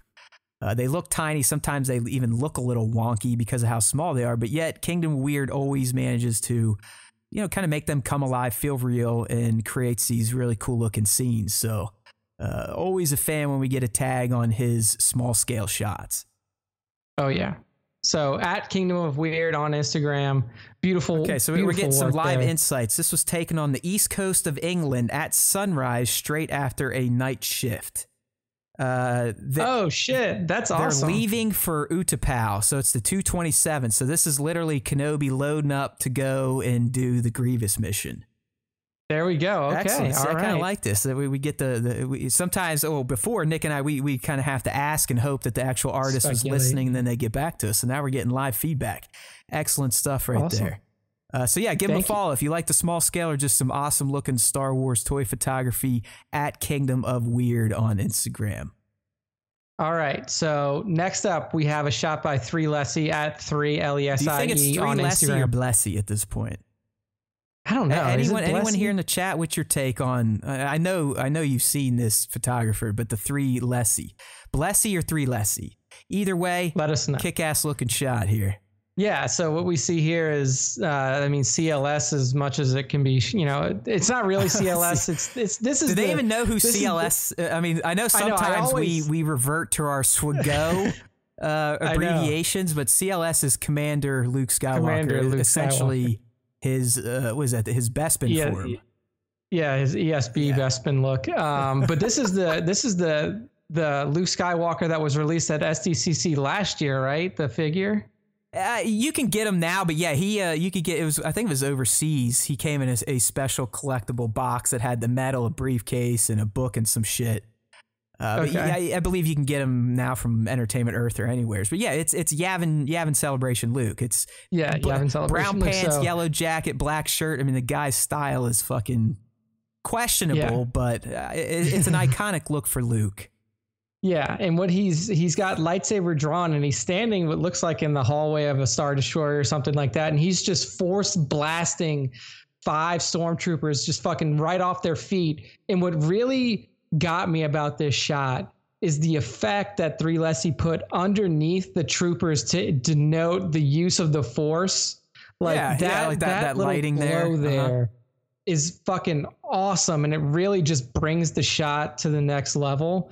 It's kind of, so this one I just thought was like really Force Unleashed style, right? It's almost like Luke tapping into his inner Starkiller, if you will, or what's his real name, Galen. Galen Marek. Yeah, that's actually one of the questions that was in the Cantina questions. We'll get to it next week. Don't worry, guys. Unless Nick wants us to go 4 or 5 hours, set a new record. I'm good. I'm good that we're on the top 5 right now. It's just, again, this is one of these deals where with toy photography, if you can get a pose down, pose can sell a shot. So he's got some good posing on the troopers, getting waxed by Luke's force push there. As Nick said, just kind of having that faux folky doke. See, I told you it's going to start happening, people. The brain literally starts to shut down after 3 straight hours of talking. This has happened to me when I've lectured before too long on my campus, but hey, we're here. We're going to get through it. I'll try not to mumble it too far, but yeah, it's got everything. It's got dynamic posing, some great lighting, some good VFX. I mean, honestly, Nick, even getting Luke's jacket to flare like that's a nice little touch, because that's pure rubber. So I'm assuming he either just had to keep folding it to get it to stay, and hopefully it stayed in that position while he took the shot, or maybe there was some tack in there to pop it up. But yeah, fun looking scene, man. I like scenes. I'm more the portrait guy, the easy way out, if you will. But scenes staged like this are always a instant double tap and probably going to the folder. Beautiful work. At 3Lessie on Instagram. Follow it up. All right, next up. I don't know if he's still in the chat here. There's no way everything Kylo. I mean, he's Mr. Thing these days, so I'm sure he's moved on. No, there's no way. At everything Kylo, our good buddy Jesse. One of the originals, man. We fuck with him, but that's because we love him and we think he loves us. But no, we like busting his balls because he's been around the show really since day one. He's kind of fallen off the bandwagon a little bit. He used to share stories of new episodes every week in his stories, but that's gone away. But hey. Yeah, he's big time now. He's doing stuff with Hasbro. If you saw yesterday, he's dropping some of those ad shots that some, I don't know, Work More or Less was in here. He did one, Black Series did one, Nose Rain did one, Plastic Action had one. So, first and foremost, kudos to our man Jesse. I like to see that our boys are really getting love from the actual makers of the toys like Hasbro. He deserves it. Hasbro has cut me off of the old, hey, we kind of like you and would like to feature your work, but that's fine. I don't blame him because I think my shit sucks most of the time. But this shot does not suck right here. Yeah, it's an IPD Imperial probe droid that we see blustering through the snow. And I mean, what's actually interesting is at the end of the Clone Wars, we kind of got a shot that looked like this. So you see the probe droid coming through the snow as, Vader and the Imperials are there looking at the wreckage of the Star Cruiser on the planet. And now we get this shot here from Jesse. And I mean, first off, this Imperial probe droid figure is incredible. I'm holding mine right now, so people can see it in camera here. It is a fantastic figure, but as Greggy Boy and I've talked, there's not a ton of setups for it if you're just trying to do scenes. But I mean, if you look at Jesse's shot, that to me is the ESB scene right there. It's probably the best shot I've seen of the IPD yet. There's been other great ones out there, but in terms of really evoking imagery of that thing kind of popping up out of its pod and then taking off and flying away, I think Jesse nailed it. He's even using flares and stuff now. So I would say he's got the JJ lens flare going. Let's go. He might even be trying out Photoshop these days. So everything Kylo really starting to embrace every facet of the hobby here: the setup, the practical effects, and the VFX polish in the end. But yeah, this figure's awesome. I mean, it's a cool piece just to have sit out. I mean, I got mine sitting here, right here. He's playing with me. He's blah, blah, blah, blah, blah, there he goes. Where's Han and Chewie to blow him up? Okay, I'm losing my mind. Let's keep going, Nick. I'm starting to lose it. At everything. Yeah, I mean, Kylo give the guy a follow. He's big time now. Come on, he's dropping ad shots. Pump those numbers trust up. me, Hasbro is not giving ad shots to away for free. Exactly. He earned it. Yeah. He deserves it. Hopefully it keeps up, and hopefully he still likes the Star Wars Time show. You never know. Yeah. All right. So next up we have a shot from Snapshot _5. Look at Super Scoundrel. Shots fired. 01. Shots. But hey, I think we only we busted his balls last week or two. Hey, I'm gonna call you motherfuckers out. Let's go. You're gonna tag all these other fan sites and other goofy hashtags on Instagram. Why not do the Star Wars Time show? Keep it in the rotation. Keep it on your copy and paste. Let's go. Look, you can join in with this circle jerk online. You never know. There we go. So the last one here, and I will say that Devin, you were very close to making the top 5 again, but it's also hard for me to not put every Was that for his night owl shot? Yes. I mean, I was like, holy I've purposely been holding back his Praetorian Guard shot because, I mean, he's another one like a Papa P. I mean, if we're tagged in any new release of Super Scoundrel, it's an auto. Okay, this is either getting shared today or it's going into the to be shared feature folder. Yeah, the bank. But I mean, yeah, that night owl shot was insane. And it's not even a shot. It's the digital painting, vector art. Like, this is way beyond toy photography. This is actually like using your hands to make something out of nothing. So, what is done with toy photography? He just said, I'm just glad the aggression has been shifted to someone. I'll tell you, man, I'm going to tease it again. This could be the most listened to episode of the Toy Photocast of all time, but unless Dakota chops it up a lot a bit, I kind of let loose a little bit about what I'd like to see happen on Instagram. So it's all in good fun. But I believe in our product. I believe that, we're good people. We look at the hashtag, we feature, you get on the show, right? It's a lot better than some of these other hashtag clusterfucks we all get into. And I get into it too. I'm not saying I'm above the hashtagging, but let's go. Star Wars Time Show FTW. There we go. So Snapshot 5-0, the letter O1, has a fantastic Supreme Leader Kylo portrait here, standing in his meditation chambers and his special chambers within his Super Star Destroyer. And I mean, it's a portrait shot. It's not an action shot, but sometimes that's all it takes is just a really fucking good portrait. And with this figure, I mean, Kylo already looks really fucking cool to start with. And then you throw in the Supreme Leader Kylo cracked helmet from Tross. You give him that dope ass looking leather cape that he's got on, and then a really good animation of the lightsaber. And it just really sings. It's a fantastic shot. Here's my take on this, and it's just going to make the shot more impressive. I believe this is the Last Jedi Kylo Ren figure. Oh, okay. Because you're looking at like this, like his torso, and that does look TLJ. Well, and the robe, because in Tross, the cape, it's got a hood.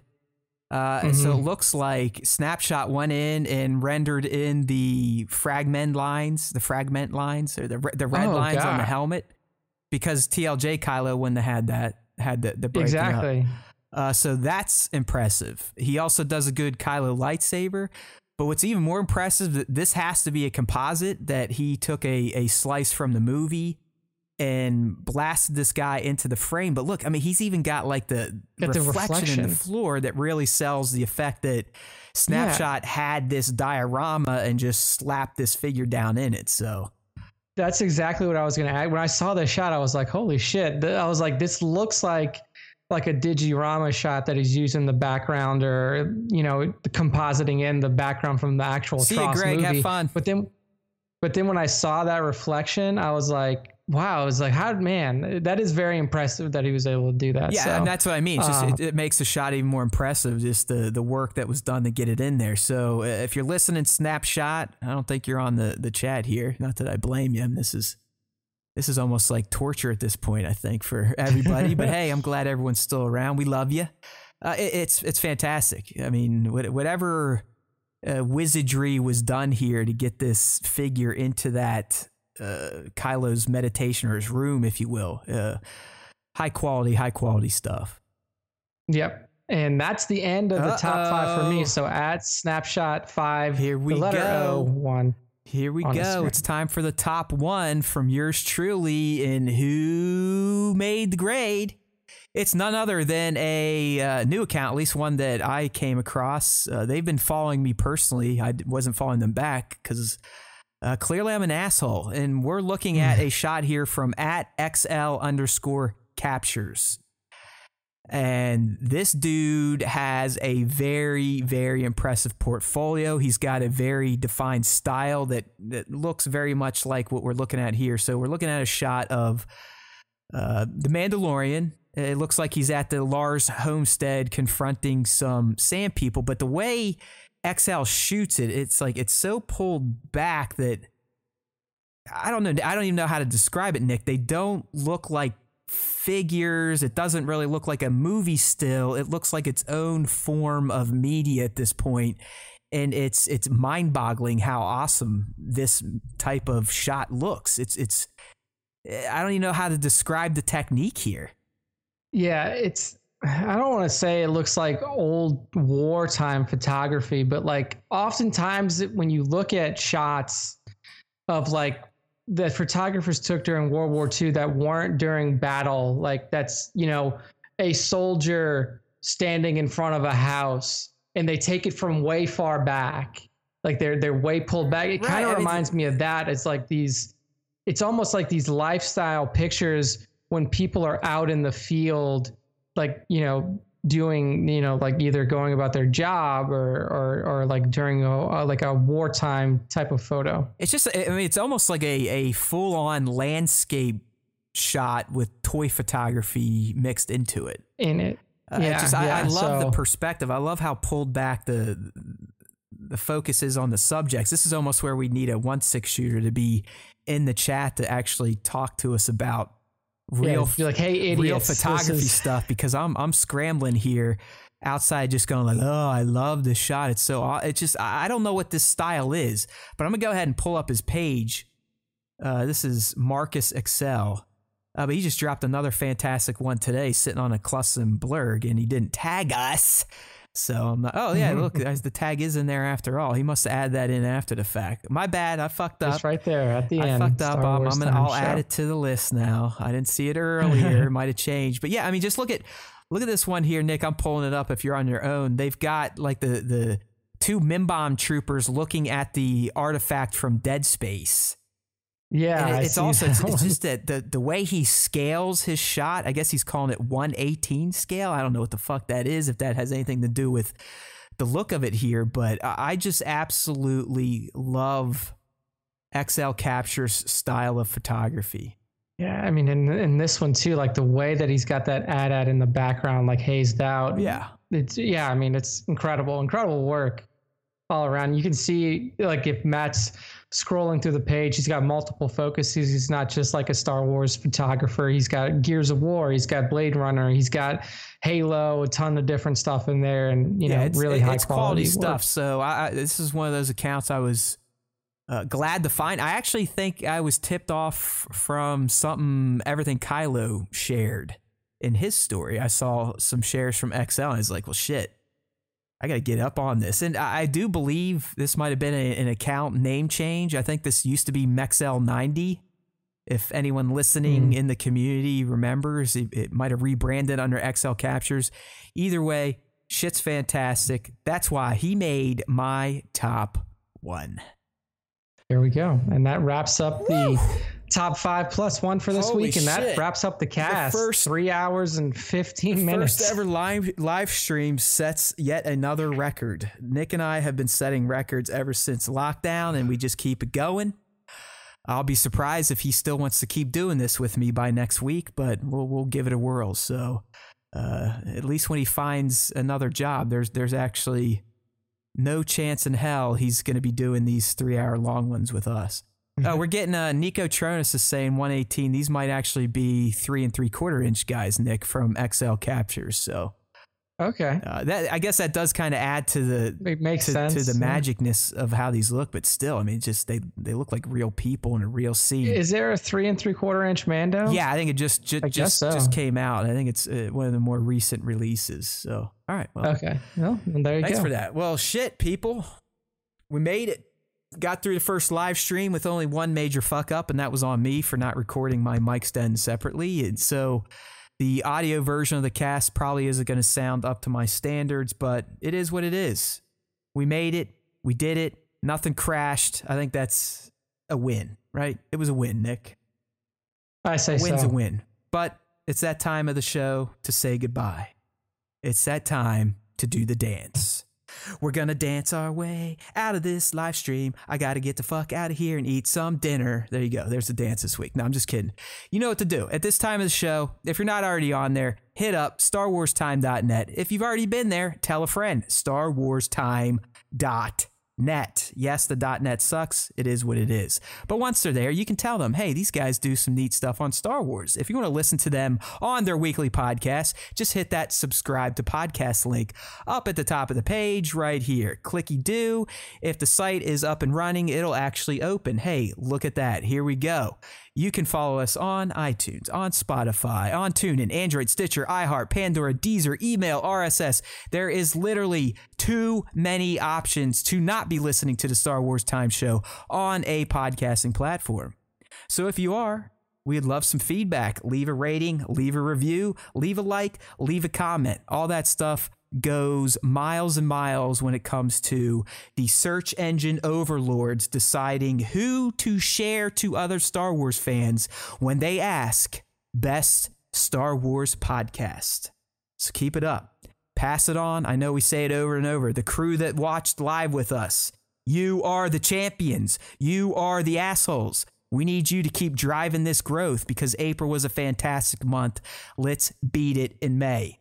We can't do it without the fans because just look at the content we put out. It's not that great.